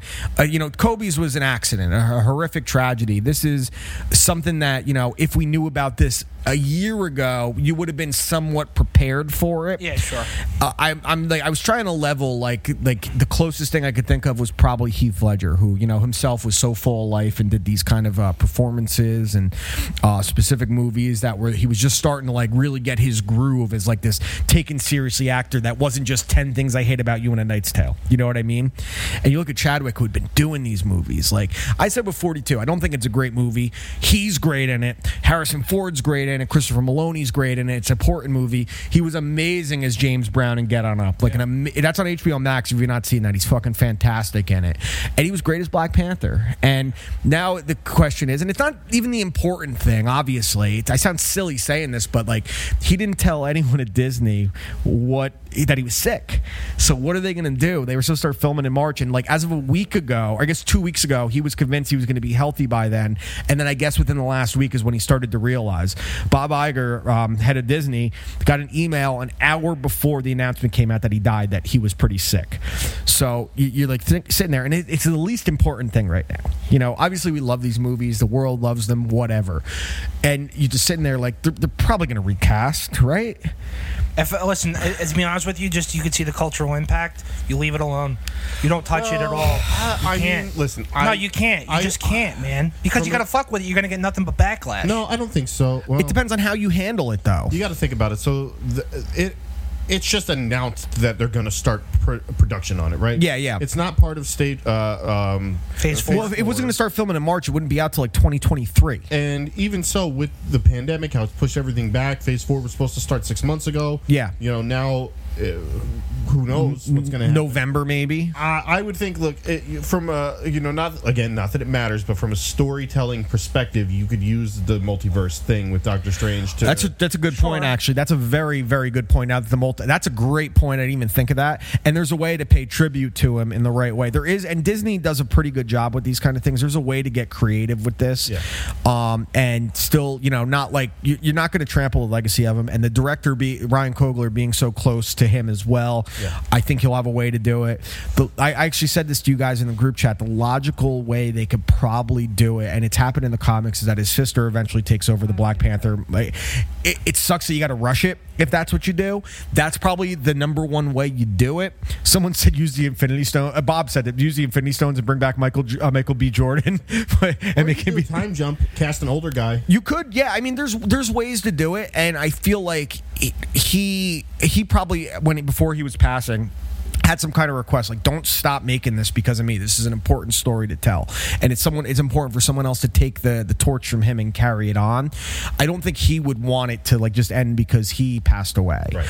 But I don't know. Like, I mean, Kobe, like I said, Kobe is a different kind of tragedy, and sports, it transcends almost everything. Because Kobe could have been so easily avoided. Yes, of course. It was more, it was as much a tragedy, but an accident nonetheless. Yeah. I mean, I think about Heath Ledger, Robin Williams, who wasn't, entering the prime of his career. He was at the end of it. And I was just like, this is so fucking crazy. Like, was that the news anyone was expecting to get? No. And remember when I got the text from Josh, I was like, it's the same thing what happened when my buddy Marcus texted me about Kobe. He's like, Kobe died? Yeah. I go, yeah, okay. Shut the fuck up. I'm like, okay. And then like 20 minutes later, it's everywhere on Twitter. Yeah. And then he said Chadwick died, and the first thing I did was look it up, and I'm like, Chadwick Boseman dead at 43, and I'm like, fuck, man. Yeah. I don't even like Black Panther that much, but like, god damn it, man. Yeah, I mean, he has my favorite scene in Infinity War, really. And it's not even really a scene. It's the Battle of Wakanda. It's the one part, like, they're charging towards charging towards the army, and him and Captain America just full speed ahead. Yeah, it was cool, man. I fucking love that shit. It's definitely just like a weird. Like, I'm still all these stories are still coming out about him, and you just realize like how. Did you see a video of Joe Rogan talking about it? He was crying. Like, he's like, you realize like how important he was to just what he was doing specifically, and how much it meant to people around the world. He was a real life superhero. That guy. And not people, and not people like us. Like, we have a million white superheroes. You know what I mean? This dude was inspiring to these little black kids that probably love the superhero movies, but they saw the same faces. They saw the same Chris Pratt. Yeah, they saw Chris Pratt, and they love it. But now they see this one, like, I think I could be that guy. Which, of course, as a child, you believe you could be fucking anything. But it's just crazy, man. I saw a video. Like, I think it's fucked up. People are recording videos of their kids crying because they found out he died, and I'm like, oh, I'm so sorry. Your favorite actor's dead. Here, let me record you and post it to social media. It's just a sick thing. It's just the world we live in now. I mean, just so like a funny memory that I had of Chadwick was actually, I'm not a fan of Jimmy Kimmel too much anymore, but he does do funny things. Oh yeah. So they're doing celebrities read me tweets. Oh, dude, yeah. But the Avengers edition. Yeah, that was a great one. They're all doing, they're reading their tweets, and Chadwick is sitting there is like, how's a black African dude get a white name like Chadwick? And yeah, dude, that was great. But I think all of us over here are a little bummed out about it, as most people are. He has one more movie coming out that I think is coming to Netflix that they've delayed a little bit. They're going to find a good way to honor him in Marvel, I'm confident. And he's got a crazy legacy of movies it's weird behind him. Like, he's the first one from that MCU that really passed away. Yeah, I guess he is. I mean, there must have been someone, like a side character that there's been characters that were just like in a movie and then weren't anymore. I'm talking like the main guys. From from the Infinity storyline that, as far as like an actor, has passed away. Yeah, you're right. You know what I mean? And it's like it's shitty. It just sucks because, like I said, I wasn't the biggest fan of Black Panther. Thought it was a little overhyped, but now, like, as time has gone on and I've seen it again, the more I've seen it, the more the first time I saw it, I was like, it's fine, and the more I've seen it, I was like, all right, I get it. And Killmonger, I love from the beginning. Killmonger's fucking great. I still like Michael B. Jordan a little better in it, but now seeing what they're going for and not really understanding the overall message, I get it. I like Black Panther better in Civil War and Endgame and Infinity War, even if it's small parts. But they were really well done movies. You know, it's Black Panther's just a Lion King. That's what the story is. It's basically the Lion King, but it looks great. It does. The acting is great. The set pieces are great. It's what they call culturally appropriate, not appropriation. It's a damn shame. But that Stuart Scott quote about cancer doesn't, you don't beat cancer, or cancer doesn't beat you, you beat cancer by living your best life. You know, I'm paraphrasing the quote, and this dude did it. Speech, he did it, and shout out and respect and rest in peace to Chadwick. Let's stop talking about sad stuff. Oh, it was cancer doesn't beat you, you beat cancer by how you live. Yeah, and that's what I want to leave it on. And respect, and I think we could say Wakanda forever. Wakanda forever. All right, Josh, I need some game show music for the birthday boy. I'm going to read the questions. Taylor and I are going to answer them. We're going to play questions and you're going to answer them. Yeah. I don't have the answers. Okay. I just have the questions. Turn it down just a little bit. This is Josh Trivia in celebration of Josh's 30-plus birthday. Oh, I'll say, what game show music is this? All right, Taylor. How old is Josh today? 45. What's your real answer? 31. And Josh gives us the yes. What is Josh's middle name? Bartholomew. I actually don't know this. Jeffrey. No. All right. What's the answer? Anthony. I actually did know that now that you say that. All right. What is Josh's favorite movie? Endgame. Actually, I'm going to change mine. Godfather. It's Godfather 2. But Okay. 1A, 1B. Yeah. All right. Okay. Fuck you. What is Josh's favorite band? Wait. Oh, I know that one. Shit. Metallica. I'm going to say Coheed. Coheed? Because he has a Coheed tattoo. I think Metallica is his most influential band, but Coheed is his favorite. Am I like half wrong at least? You're not wrong, but you're not right. It was my favorite band before Coheed. Turn it down just a little bit more because I can't hear you. All right. It's like the Angry Beavers music. Yeah. All right. What is Josh's favorite TV show of all time? Oh, Into the Badlands. Or what is it really? Sopranos. I'm going to say Sopranos as well. It is the Sopranos. Okay. How many times has Josh watched Avengers Endgame? Like an exact number or over under? I want an overall number, and whoever's closer gets it. 32. I'm going to say 21. I've watched it about 20 times. Oh, I remember the one time when you were like, I just watched it for the 14th time, and I was like, all right, we're close enough to that. Okay. How much does Josh weigh? 185. I'm going to say... You're fucking welcome. I'm going to say 258. 260. Oh, shit. You were nice, though. What was Josh's first tattoo? That really fucking stupid tribal on your arm. I knew that. Yeah. I was hoping you would just say Darth Maul. No, I knew that. That's a second. No, Jersey was a second. Yeah. How old was Josh when he had his first kiss? I don't know. That's the point. I don't know either. 11? I'm going to say 13. How old were we in freshman year? I want to say 14. Then 13. You're right. All right. How old was Josh when he lost his virginity? I'm going to say 9. But his first kiss was 14. No, he got molested. No, I'm sorry. I'll say 17. I'm going to say 16. 16. Cool. Who is Josh's favorite wrestler of all time? Fuck. Macho Man Randy Savage? Stone Cold Steve Austin. Stone Cold Steve Austin. I'm not a good friend, apparently. All right. How many times He's just known me so much longer than you. Facts. How many times has Josh rear-ended someone because he was trying to see if he knew who was driving the Geek Squad van? One. All right. Who did Josh have a fist fight with in high school? I'm going to say Frankie M. Jeremy Pantovic. And the best part of that fight was that Josh swung a haymaker of a punch right when Jeremy was bending over to pick up his glasses, and he did a full 360. You told me about this, too. Fuck. What is Josh's favorite fast food restaurant? Arby's. Arby's. Yeah. All right, and the final question. What is Josh's biggest food regret? Crave Crate. All right, Crave Crate. I'm going to say the mozzarella stick pizza. It's a tie. So there you are, ladies and gentlemen, for Josh's 30-plus birthday. Oh, God, you know what was worse about than the crate that night? The hugs. You brought the hugs, you cunt. Just sugar, water, and dye. It was hard. And I drank like 7 of them. Yeah, to do what? I drank all the blue ones. We'll take the fucking barrel monkey. I did? No, I did.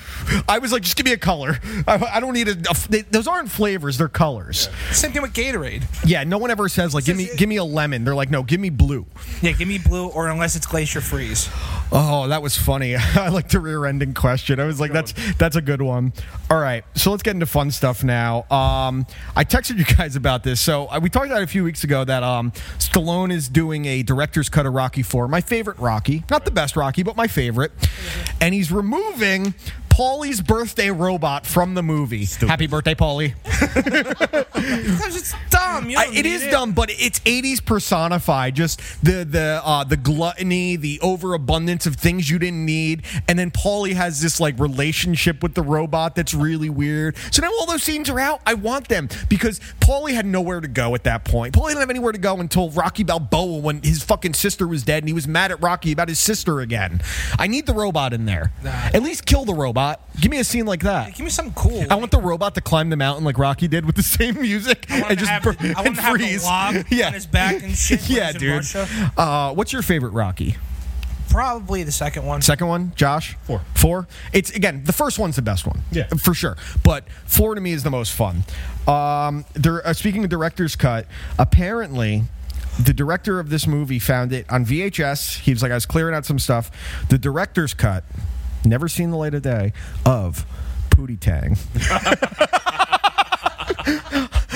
I need it. There's that scene where they're doing the Matrix thing, but he's dodging bullets with his ponytail. Do you know who helped write Pootie Tang? Snoop Dogg? Louis C.K. Of course he did. Sarate.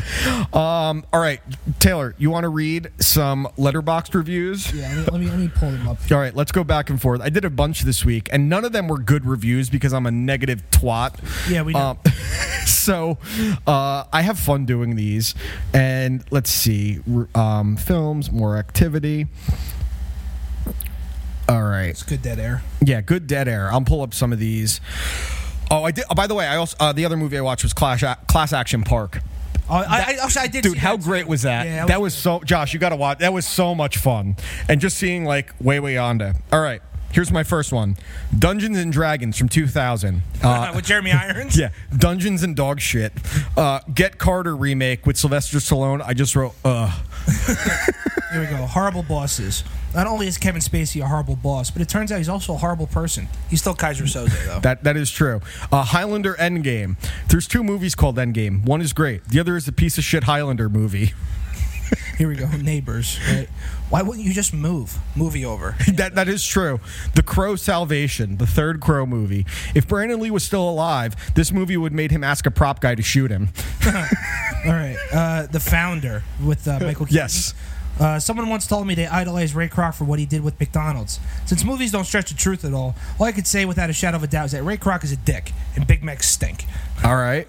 Corky Romano. I remember being excited to see this movie when it came out and I was all of 12 years old. At that ripe, young, immature age, I rode my bike to the local video store and rented it. I came home, popped the movie in the VCR, and within 20 minutes, I realized I was watching a horrific piece of cinematic shit. Chris Kattan has less talent than Yoko Ono. I fully agree with that. Yeah, it's true. Okay, Dallas Buyers Club. I became a part of the Dallas Buyers Club when I purchased Dallas Clark on Madden Ultimate Team 2 years ago.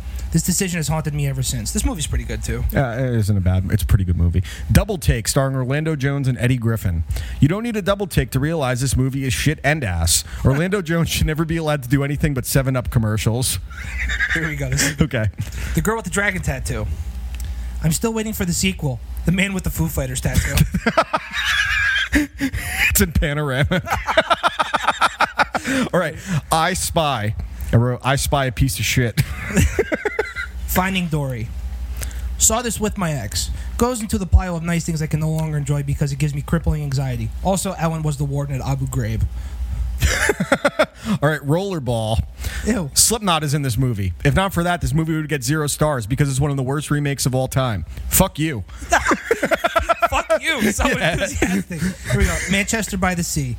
You should watch this if you're a type of person who enjoys being miserable. Hence why I really like this movie. Depressing as shit. Yes. All right, A Man Apart with Vin Diesel. This was when people were wondering if Vin Diesel could give a more serious, dramatic performance. Still based in action and revenge, the trailers look cool. He was using a damn minigun in the trailer. When the movie starts, at no point does it have even the hint of being a good movie. In fact, it's very obvious it's a horrific Punisher knockoff piece of human ass led by Vin Diesel, one of the worst actors alive. Fuck this movie. Bill and Ted Face the Music. A most pressing matter needs attending to. The return of the great and powerful Wild Stallions, the world's most awesome band, and the song that saves us all. It was most tranquil. Drumline. Nick Cannon is human garbage, and this movie is good despite his presence. The Fifth Element. This movie stinks. All right. The Book of Shadows, Blair Witch 2. Ugh. The first movie is a horror milestone while being insanely overrated. The second movie is like if you try to force out a shit and the turd doesn't come out all the way, and you go to wipe and smush and spread the stuck poo all over your butt. Oh, did you put your like you are? Yeah, your. There we go. Zero Dark 30. I mean, this movie is really good if you're into torture porn, I guess. Dracula 2000. I wrote Dracula Boo 1000. That's all I have right now. The Polar Express. This movie was better when it was called Murder on the Orient Express. And then Pokemon Detective Pikachu. This is a children's movie that grown men enjoy. I'm part of the problem. I actually enjoyed it a lot more than I thought I would. And then, Thor: The Dark World. Snakes on a Plane was better. That probably was. I have here in good news, Steve Cohen's buying the Mets, so maybe we could stop being an embarrassment for once and actually, pay for things. Pay for things besides players, like computers that don't have Windows ME on it. And I'm exaggerating. I doubt that's the case, but they have not wanted to pay for analytical things. Hey, Lacey, she wanted to come back. Hi, pup. Well, so the other thing too is that the final price that's being paid is $2.35. They lost $265 million. They lost $250 million because the Wilpons were cunts about it. Yep, all right, listen, of course. I get it. They have the better stadium of the New York teams. They're a New York team. Sure. How are they worth $2 billion less than the Yankees? Because the Yankee brand is more worldwide. It's one of those things like people. So as someone that worked in like the ticket industry specifically, people would come from Europe and Japan to see the Yankees. Just like think about the Knicks. Then people, it's one of these things. It's like there's a few brands in sports that are invaluable. It's the Cowboys star. No matter what you think about the Cowboys, it's the Cowboys. It's in basketball, it's the Lakers, the Celtics, the Knicks, and in baseball, it's the Yankees and Red Sox. And there's a couple other teams that are close to that, but the Yankees brand is just there. And also the other reason the Mets are valued that low is because they've been operating at losses for 7-8 years. They still owe $550 million on Citi Field. And Steve Cohen, that's fucking pocket change.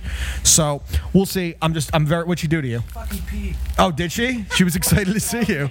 Oh. And then her tail This is what we call Lace Kelly. Want to piss on you? Oh, she likes you. Yeah, that's true. She does that when the only other person she's done that to are the landlord's parents. So you should take that as you're her third. She gets the excited pee on them. You're like her third favorite person outside of her parents and us. Yeah, well, you owe me a phone. She's saving up. She doesn't make allowance. She can't. I also have here, I saw today that J.J. Abrams is producing, Netflix is coming out with the documentary at Woodstock 99, which is awesome. Which is like the really violent one. Woodstock Your thing was making noise. And the other thing I have supposed to make noise. For some reason, they're rebooking Jorge Masvidal and Nate Diaz. I don't need to see the fight again. Nate got his ass kicked. He did. Yeah, he got his ass kicked. Why do we need to see Jorge, who just fought for a title valiantly, nonetheless? And even though he lost against a guy who has a journeyman's record, I know Nate is tough and he can always pull a win out of his ass, but Nate's a journeyman. Conor made him big. Yeah, Conor made him big. That's the truth. But all right, let's get into the fun stuff now. NFL predictions, guys. Oh yeah, I forgot about this. So we're not going to do our picks for week 1. We're going to do that next week. And even though the episodes have been coming out on Friday and the first game is Thursday, we'll have all our picks for Sunday. Yada yada. We're on the eve of the season. There's been no preseason training camp. I think football is going to be so sloppy for 2 months. So this is usually I watch Hard Knocks for the sake of just watching. Sure. This has been the most interesting. I've heard the season's been awesome. Just the biggest thing is obviously because it's the COVID season. Sure. I think that's what we're all going to call it from now on. Yeah. The COVID season. But it's just interesting getting an inside look at the protocols and seeing how the teams are going about meetings and going about practicing and shit like that. The practices look kind of normal, to be honest with you. I've heard that the things I've seen is that they don't look as like intense as normal because they still have like weird things, but it's really hard to say.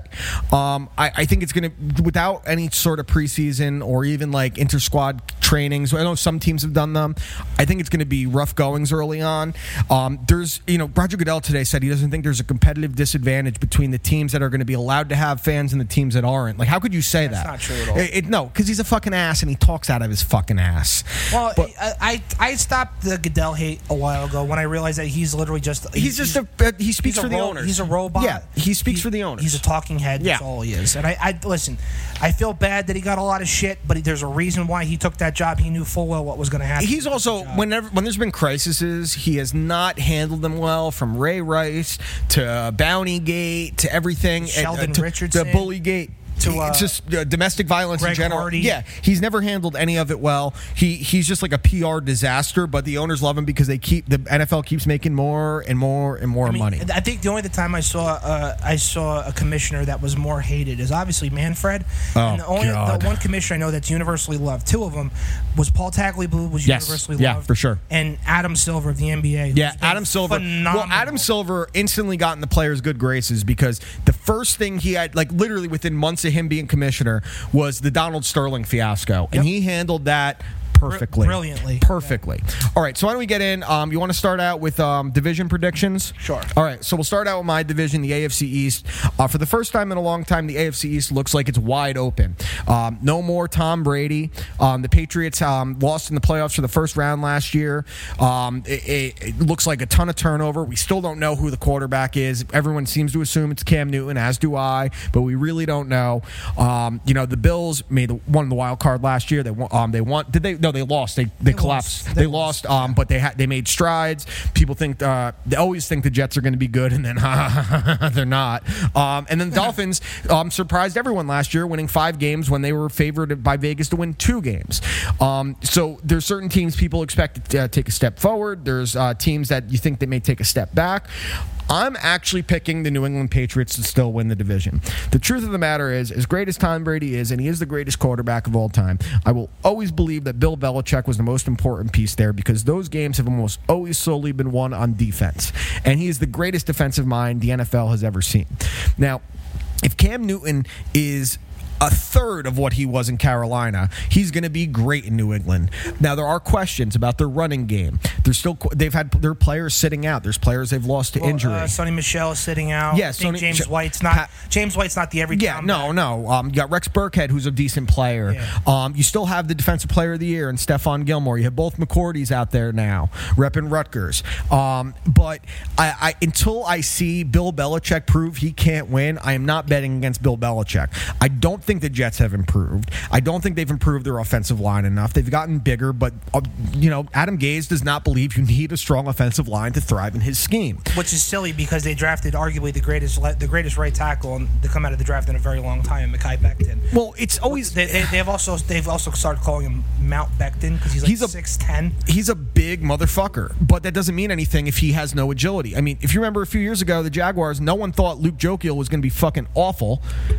No, I understand that. I'm just like the other thing too is like there's only so much tape can tell you, but like to me, Mekhi Becton going into the draft was the best tackle prospect that outside of Jedrick Wills from Alabama. I would think he's going to be okay, but so much of it has to do with coaching, and Gase has not proved that he can coach up an offensive lineman to this point. He hasn't proved he can coach. And you also got to think the Jets lost Jamal Adams, who was the centerpiece of their defense. They still don't have a pass rusher. Like they want to get rid of C.J. Mosley. They want to get rid of Le'Veon Bell. I'm not. I take your hand off there. Yours. No, I just unplugged mine. Yours was still buzzing. Or was it Josh's? Push it away from you. It's your beard, I think. The static. That doesn't make any sense. Yeah, sure it does. I actually don't know if that does. Right. Now, so the Bills, I'm not the biggest believer in because I don't think Josh Allen is that good. He's a gamer. He's athletic, but you will not have continued success in the NFL completing 58% of your passes. Not in today's NFL. You got Stephon Diggs. You should be a little better. He's one of the best pure route runners in the league. But they're a team that every year you see a team that was improved last year takes a step back. They're a team I think that is probably going to be about the same, if not take a little bit of a step back. And I think the Dolphins will be more competitive this year. I see them as like a 7-win team. I think by week 6, Tua is the starter. Oh, who? Tua? Yeah, by week 6. It's going to depend on what they're doing, really. It's going to depend on a lot of things. If he's healthy, if Fitzpatrick is playing well. You know, Fitzpatrick, whenever he doesn't have the starting job secured is when he sucks, and now he kind of has it secured. So we'll see. If Tua's starting, that means something's gone horrifically wrong with him, but I think their offense can be better. I think Preston Williams having a full season is going to be great. I like the 1-2 punch of Matt Breida and Jordan Howard at the running game. Should be much improved. Matt Breida's fast. I think Mike Gesicki is going to have a huge season at tight end like he did in the second half of last year, but I still like the Patriots to win this. I think the AFC East can be won at 10-6. Yeah, I don't disagree, but the only thing I will say is I think the Bills take it this year. Again, with 10-6, because I think, and it's hard to say it like this because I do believe in Cam Newton at his peak, and while when he's very good, he's very hard to stop, especially with Belichick as a coach. Sure. I mean, he had a great coach in Ron Rivera, but he's not Bill Belichick. No. I just think that there's something going on in Buffalo. You know what I mean? There's an aura, that there's like this fucking hype behind this team, and obviously it could fall flat, very well so. Hey, people thought the same thing when they made the playoffs with Tyrod Taylor a few years ago. But it just seems a little bit different. It seems like Josh Allen has a swagger about him, and if he just improves ever so slightly, that'll be the extra edge that'll get you a win here, a win there. You know what I mean? A big win in November on the road can really be the defining moment of your season. Sure. And I think Josh Allen has that ability once he figures out. But once he again, only time will tell. I really do think the Bills take a step forward. I think Stephon Diggs is a massive upgrade at wide receiver that they desperately needed. Yeah, they definitely need that. I just think all they had last year were practice squad players coming up making big plays. I think Allen is only going to be as good as his running game. His athleticism is there, but if their running game isn't what it was last year, he's going to be in a lot of trouble, and he's going to get exposed even more. We'll see. Josh, who are you taking in the AFC East? Jets stink. Dolphins are building. I got to see how, Belichick's a great coach, but you got to see how him and Cam really work together. Sure. I'm taking the Bills. I'm in for Bills Mafia. I am too. It's hard to not. Obviously, they're in your division, so I get it. Oh, they're a bunch of drunk cunts. But we jump through tables. You all do it. It's not that special. It looks like fun. Yeah, you know what I'm saying? Have you been to Buffalo? It's not a fun place. Besides the food. I don't give a shit if I haven't been to Buffalo. If that's where they made Buffalo wings. Dude. Yeah, but they don't. They aren't that. They say I don't care. Shut up. It sucks. They're all a bunch of drunk losers. There's nothing better to do in Buffalo. What are we here? We're a bunch of drunk losers in the fucking woods. We're not drunk. We don't jump through burning tables and slam our wives through them. No, you're right. Comment. You're right. We have to get paid for that. I mean, we've put our friends through tables before. Who? Richie. Richie doesn't count as a person. All right, let's jump. How is anyone friends with you? You? I don't know. NFC East. Yeah, I'm taking the Eagles again. I still think they're the most talented team.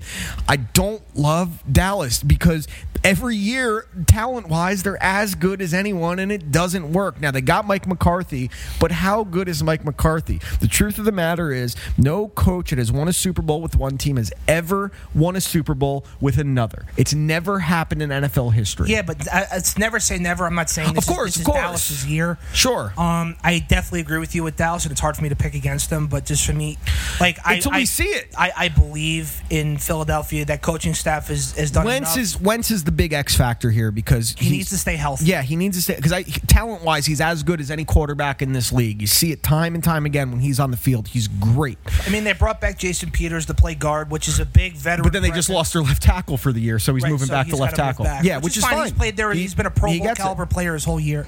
I mean, his whole career. Yeah. But yeah, I'm going to go with Philadelphia too. And they're just the best team. The Giants are still going to be a dumpster fire. I actually think the Redskins will be better than the Giants. Who? The Redskins. Who? Oh, sorry. The Redskins. No, it's the Washington football team. I actually did not mean to do that at first. The Washington football team. I think it's cool. Dude, I like the helmets with the fucking number on it. I mean, like, yeah, you look like Alabama, but like Alabama's actually good. The Giants still, I think Daniel Jones is a gifted passer, but when you fumble like he does, and it has been from high school to college to the NFL, I don't know if that's something you can fix. It's something that it's a mental thing that he just loosens up when a hit is coming. I don't know what it is. Now he's put on some size. I don't know if that's a good thing with how much he runs around. The more muscle you have on the easy, and a quarterback, you don't need to be fucking ripped. There's certain exceptions to the rule, but when you run like he does, you're more likely to pull a hamstring or tweak something. Well, you have more mass, therefore you're putting more strain on these things. Yeah, and I know they just got Logan Ryan. Yeah, I mean look no further than when Syndergaard beefed up and he pulled his fucking back. The Giants just lost their rookie second round safety who's supposed to be the new linchpin of their defense, Xavier McKinney. He's out. To foot surgery. So and then the other thing too, Colucci actually just he tweeted. Oh great. He was like, was it about Big Brother? No, because. They just signed ex-Broncos cornerback Isaac Yiadom. Okay. And he's like, is he good? And I said, no. And honestly, he's good for depth, but as far as being practice a starter... squad, he's a special teams guy. He's a special teams guy. He's good for depth. He's a good gunner. He's a good player to have on the active roster. Sure, they have value, but he's not a starter. And I know Giants fans like, yeah, we got Logan Ryan.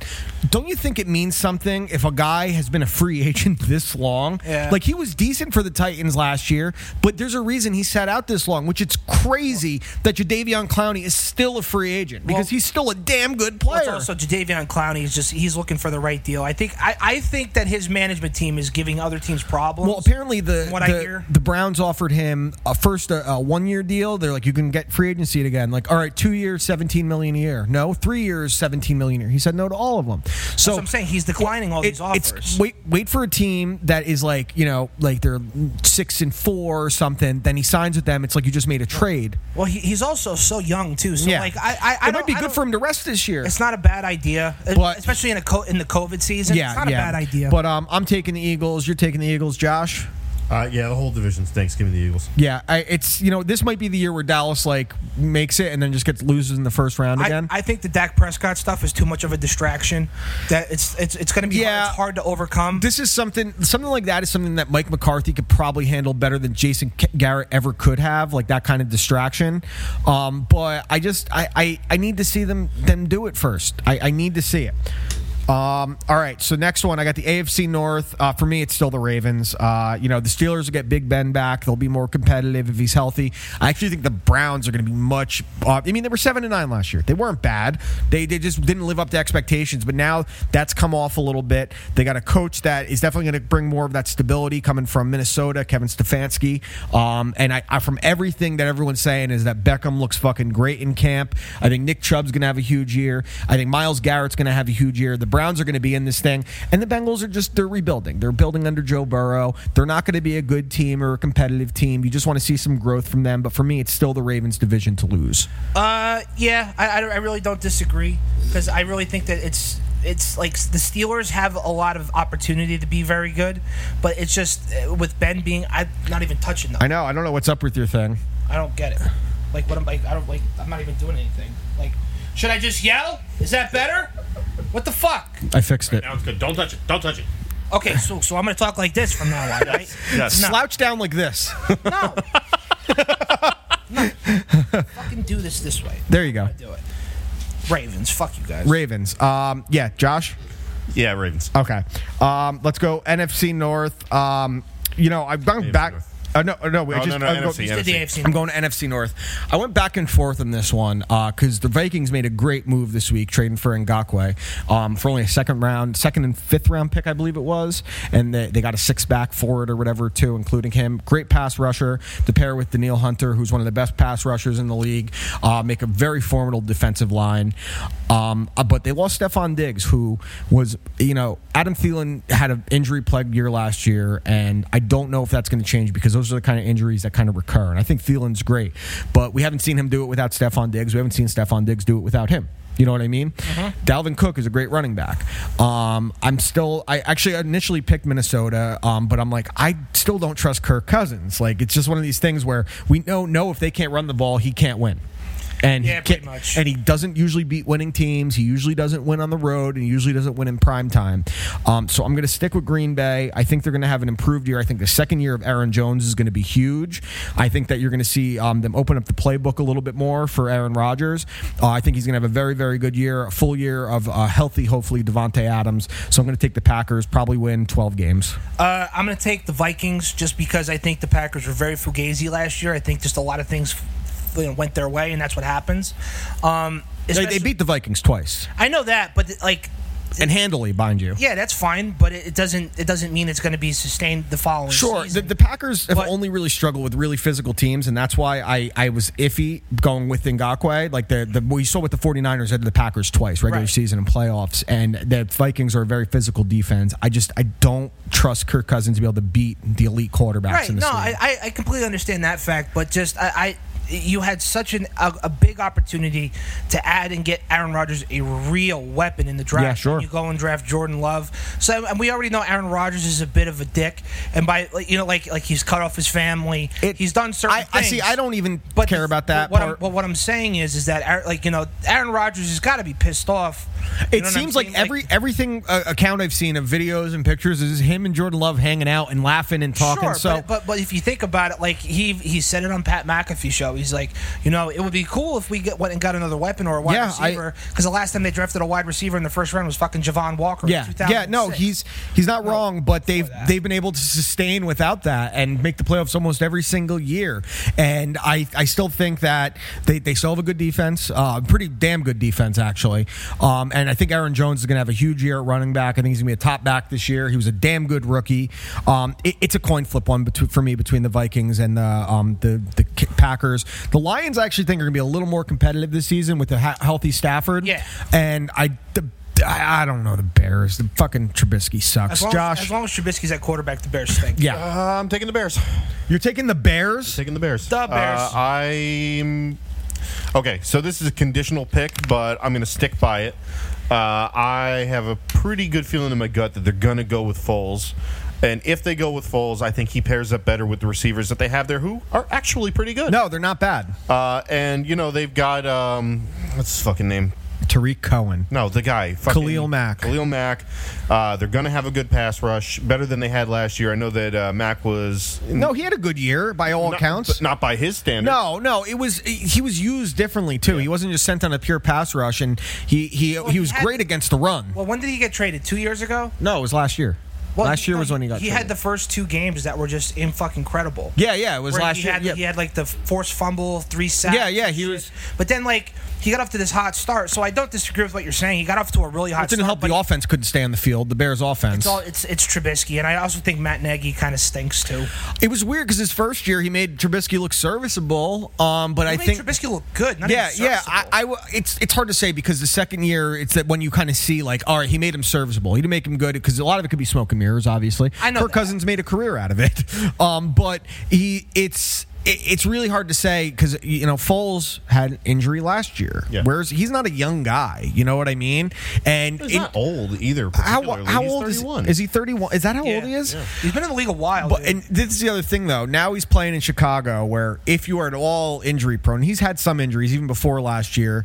You're way more likely to get hurt on that field because that field is brutal to play on.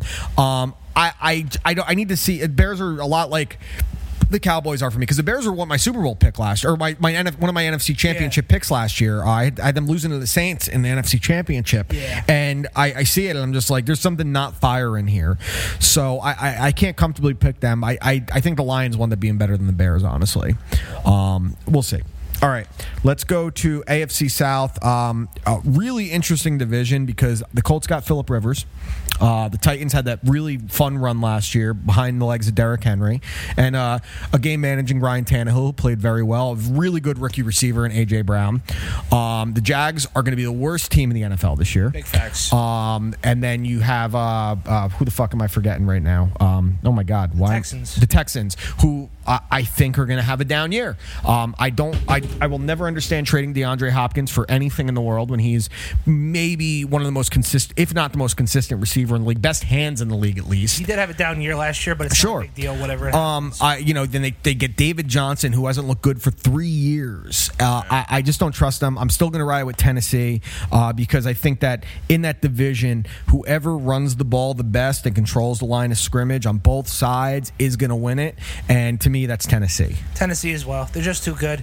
And I think just another year of Rabel, another year of I do think the Colts will be solid. I think the Colts have a shot because Rivers will improve that team who has proven that they can be competitive with Jacoby Brissett. I think, what is it? I think the Titans will be like 11 wins. Yeah, I think that's fair. I think you could probably win the division at 10-6. I think they'll probably overachieve a little bit. Yeah, a little bit. Kind of what they did last year. Yeah. But I do think the Colts will make it a competitive division at minimum. Josh? I feel bad for Jacoby Brissett.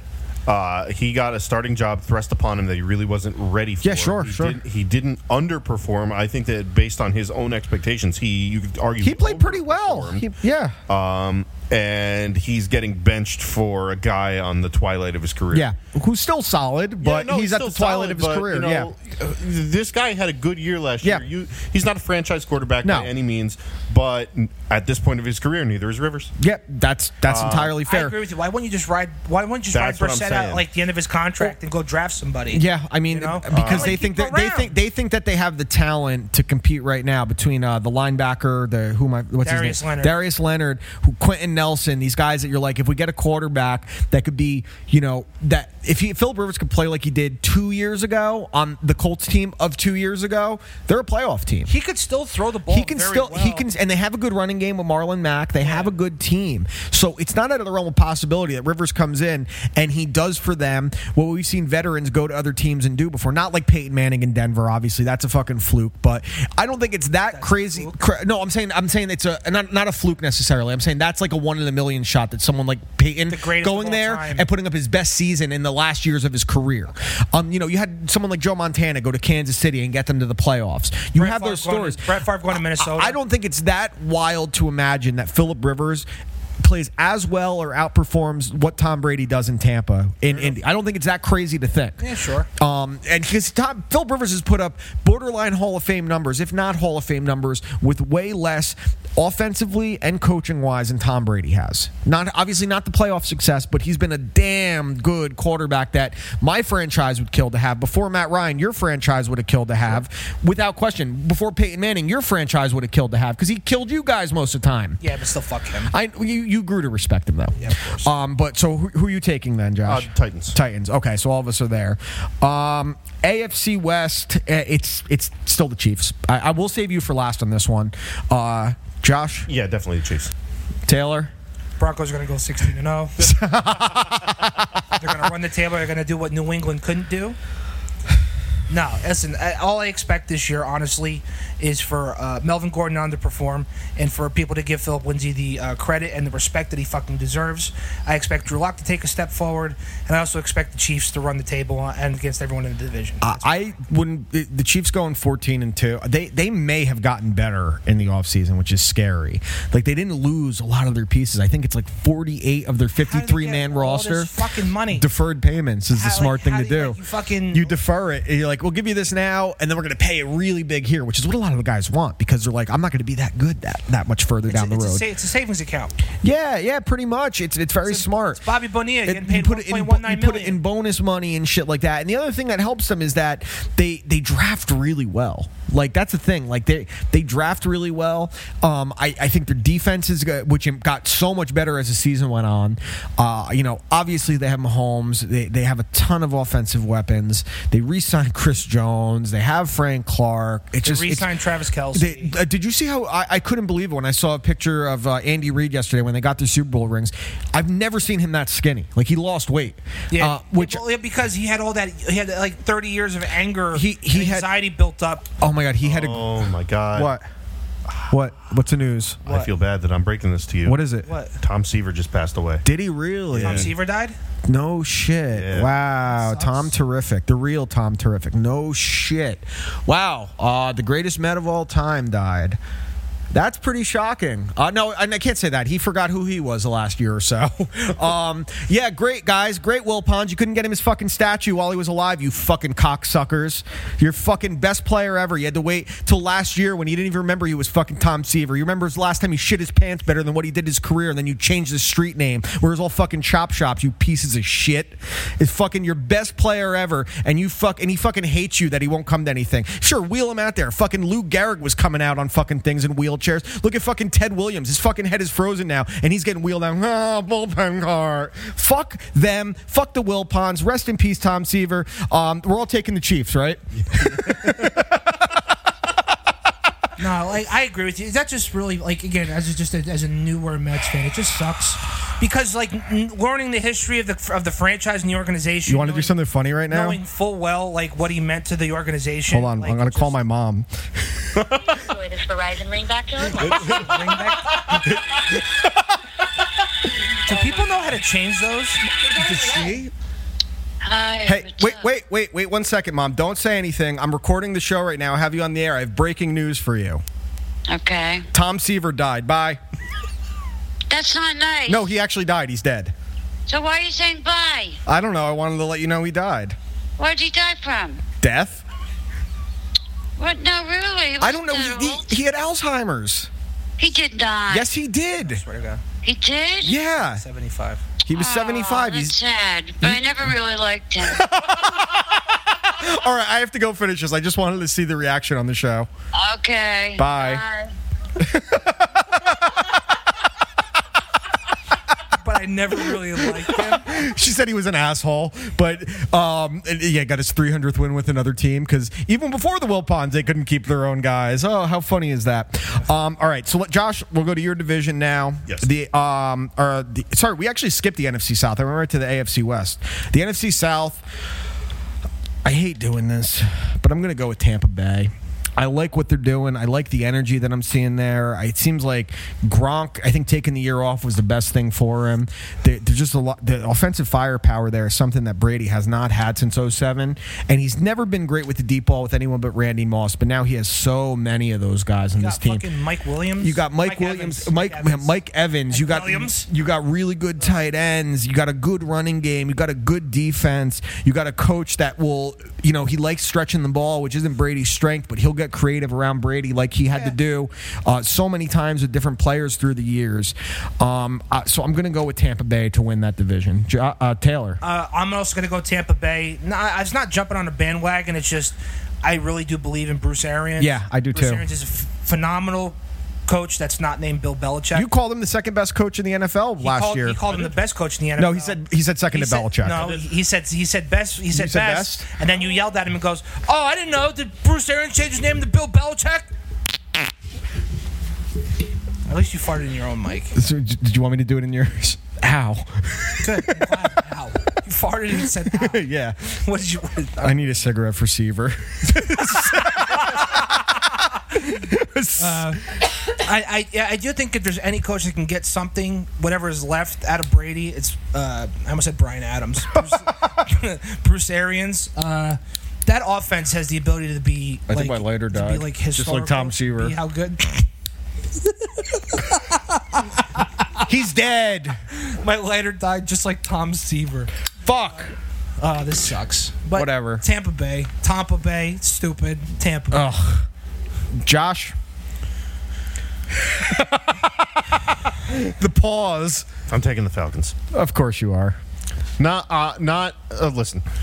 Drew Brees is done, I think. He's got a cushy job sewn up as a commentator, so what possible... Yeah. What's the point in staying? Somebody is going to... Here's the thing about Tampa. What's the thing? Their offensive line sucks. Yeah, it's not good. Tom Brady is going to be on his back a lot this season. But here's the thing. With Giselle or on the field? His offensive line in New England hasn't been great, honestly. It's not going to light, dude. I think there's a lighter. Natalie, could you see above the Funkos if there's a lighter lying around on one of these shelves? I'm sure there is. There must be. I know there's like some paraphernalia. There's no lighter. Balls and my ass.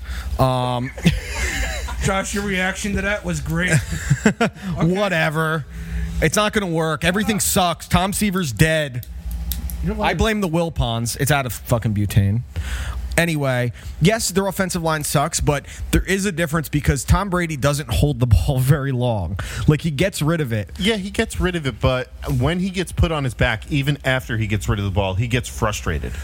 And That's fair. That was evident last year. Now, sure, his receivers and his tight ends were not of the caliber that he has now. But still, he's going to get frustrated. He's going to be on his back a lot. He's going to throw more interceptions than you're used to seeing him throw. Well, I think he's going to be taking more shots as well. And as far as the Falcons are concerned, every couple of years they're good. And you said that last year. No, I didn't. I picked the Saints last year. Yeah, but you picked them to win a wild card. No, you picked the Bucks last year with your Arians hype. You did actually pick the and Bucks. now it's gone because fuck them. And fuck Tom Brady. I think the big problem for your team is keeping your head coach. Because I think he has lost that locker room a long time ago. I don't know how Dan Quinn is still the head coach. They finished relatively strong last year. They're strong, but do you that was like the reasoning for Jason Garrett being kept by the Cowboys for a long time. Listen, I'm going to pick them just because I have a gut feeling that they're going to be good this year. Okay. They might not be. I've been wrong before. All right. But the feeling is there. Okay, we'll see. NFC West, the final division. Can I go first? Yeah, please. In the NFC West, there's a man. Oh, shut up. We know. He's on the Yankees. We get it. No. We get it. Hey, shh. Continue, Josh. This is my... You know what? I've waited all spring and summer for this. In the NFC West, there is a man. He is a fantastic quarterback.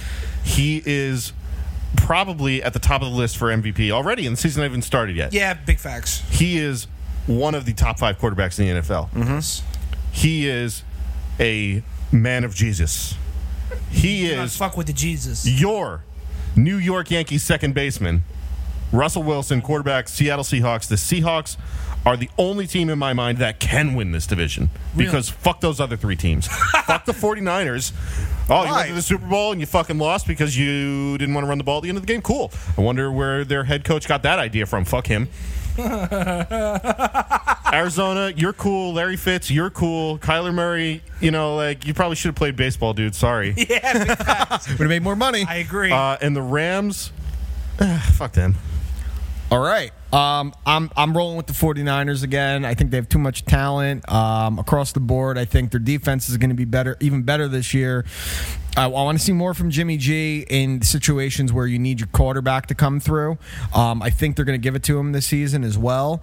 I think the Seahawks are going to miss the playoffs this year. I don't like them losing Clowney. Their offensive line is still fucking horrendous. Horrible. It's amazing Russell Wilson is as good as he is, and he is a top 5 quarterback. For his life I know. And he drops back third. He's like, watching him play quarterback is like playing Madden against Josh because he gets the ball and he runs backwards and he just heaves it downfield or he takes off with it. Dude, that pass he made to Tyler Lockett. Oh, insane. The Seahawks will still be a competitive team, but I see them as like 8-8, 9-7. I actually think the Cardinals are going to be pretty good this year. I love what they did in the draft. I love what they did in this offseason. They have the most underrated defensive player in the league, and they have a guy who I think is going to, when we talk about awards, who's going to be Defensive Rookie of the Year. And they got DeAndre Hopkins to pair with Larry Fitz. I know that. What now? What's the next news? So Tom Seaver's alive? No. Tom Seaver is still dead. He's been resuscitated. But a tweet was made that really encompassed the legacy of Tom Seaver and what he meant to the Mets. And I want you to guess who wrote this tweet. Was it Rest in peace, Tom Seaver. Easily the greatest Met and one of the best pitchers in baseball. And that tweet came off of a quote tweet, and the tweet that was quoted was Tom Seaver, the greatest Met of all time, dies at 75. Who wrote the tweet? Colucci. Watch your big brother and shut the fuck up. No one cares what you have to say. You suck. Ass. Quoted a tweet, said the same thing that the tweet he quoted said. Insightful.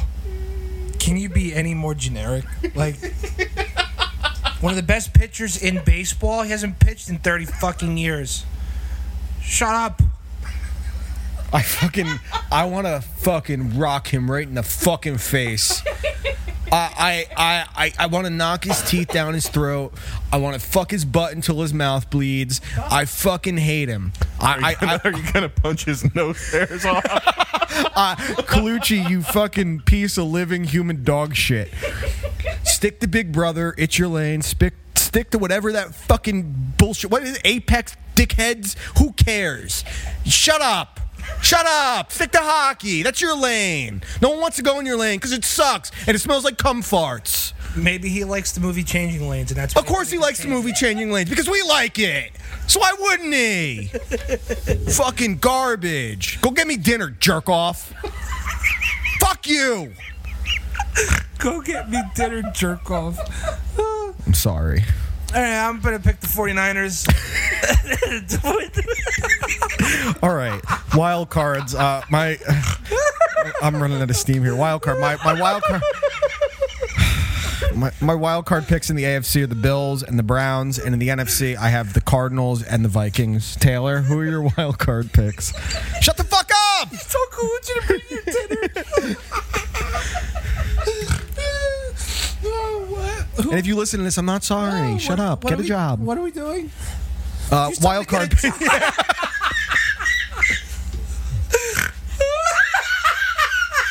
He's going to be the jerk off cutting lemons for Waters at Chili's. Oh my god. That is fucking hilarious. Is it? Bring me dinner, bitch. Just go to sleep in your twin bed, butthole. Dude, that is one of the funniest things you've ever said. Oh shit, I'm sorry. To me or Colucci? Oh, definitely you. It's the most genuine thing I think I've ever heard you say. I got mad. I'm okay now. Oh god, I apologize. It was uncalled for. What wild card picks in AFC and NFC. AFC? I took the Bills, the Browns, and in the NFC I took the Cardinals and the Vikings. Wild card NFC. Oh god, I'm dying. Seahawks. Okay. And the Falcons. Okay. In the AFC, Jesus Christ. I'll take the Pats. Okay. And yeah, I'll take the Pats and the Broncos. Okay. Josh?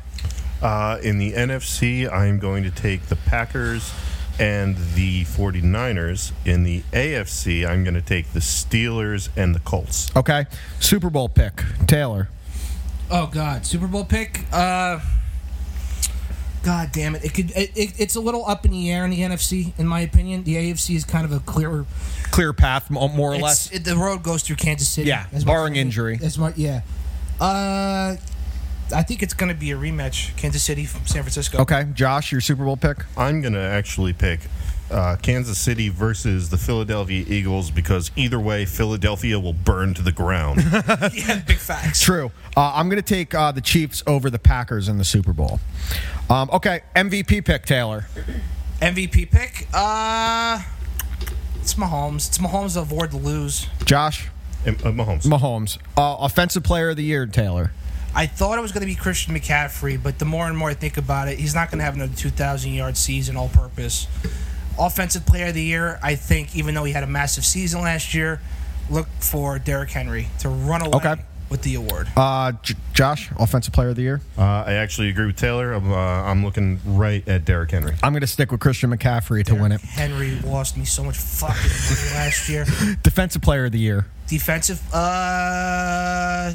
It's Nick Bosa. Okay. Like I said before, Khalil Mack's going to have a bounce-back year.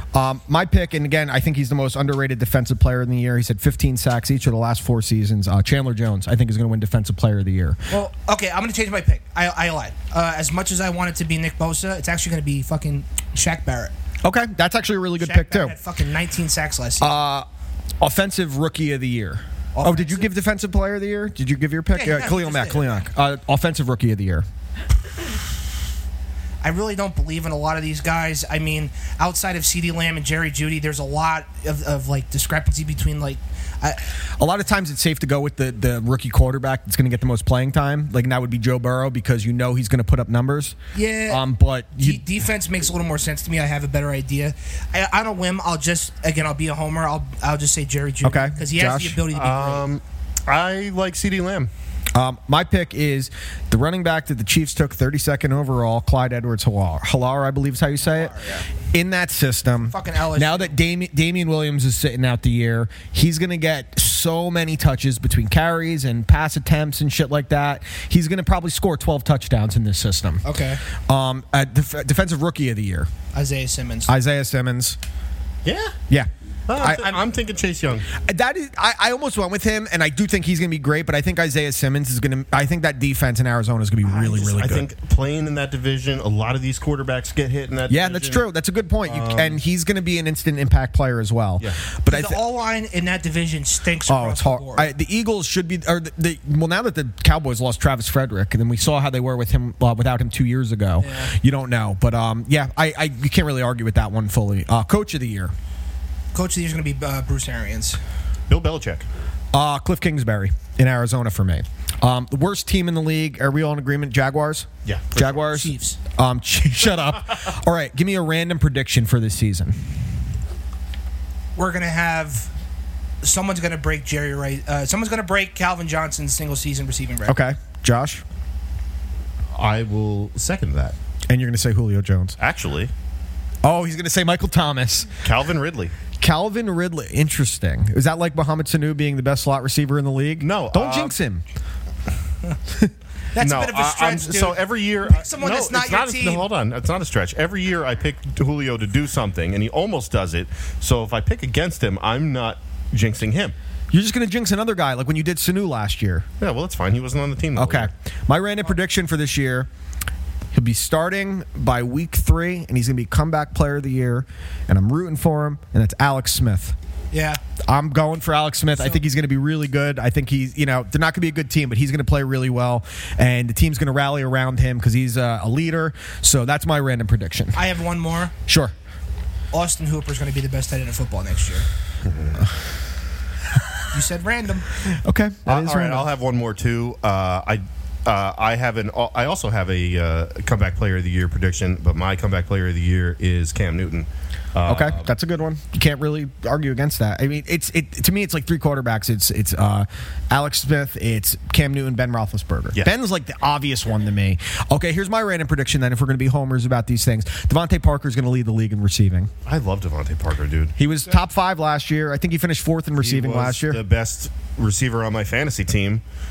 When I also had Julio Jones and Odell Beckham and Antonio Brown. Oh, dude, I have more breaking news. What's that? The Rock has tested positive for COVID-19. Oh, great. Like, he's going to have a fucking problem. The guy's got fucking muscles on top. You don't know that. Imagine Rock died. Dude. Well, Colucci would have some kind of tweet about that, too.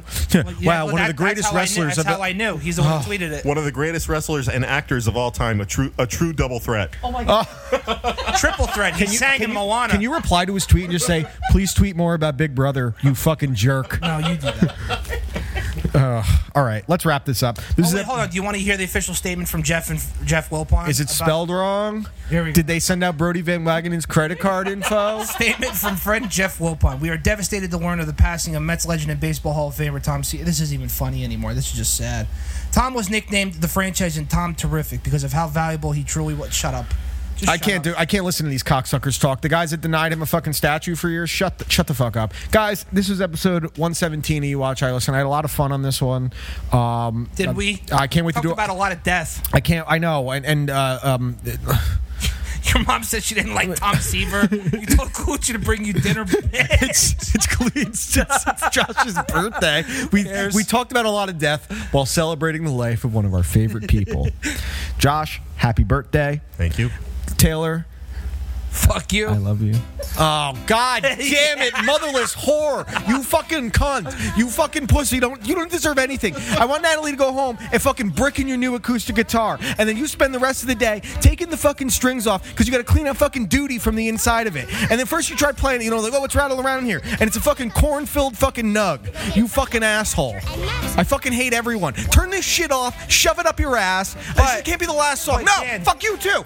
Dan, you get a tax reduction. Shut up. Bye, guys.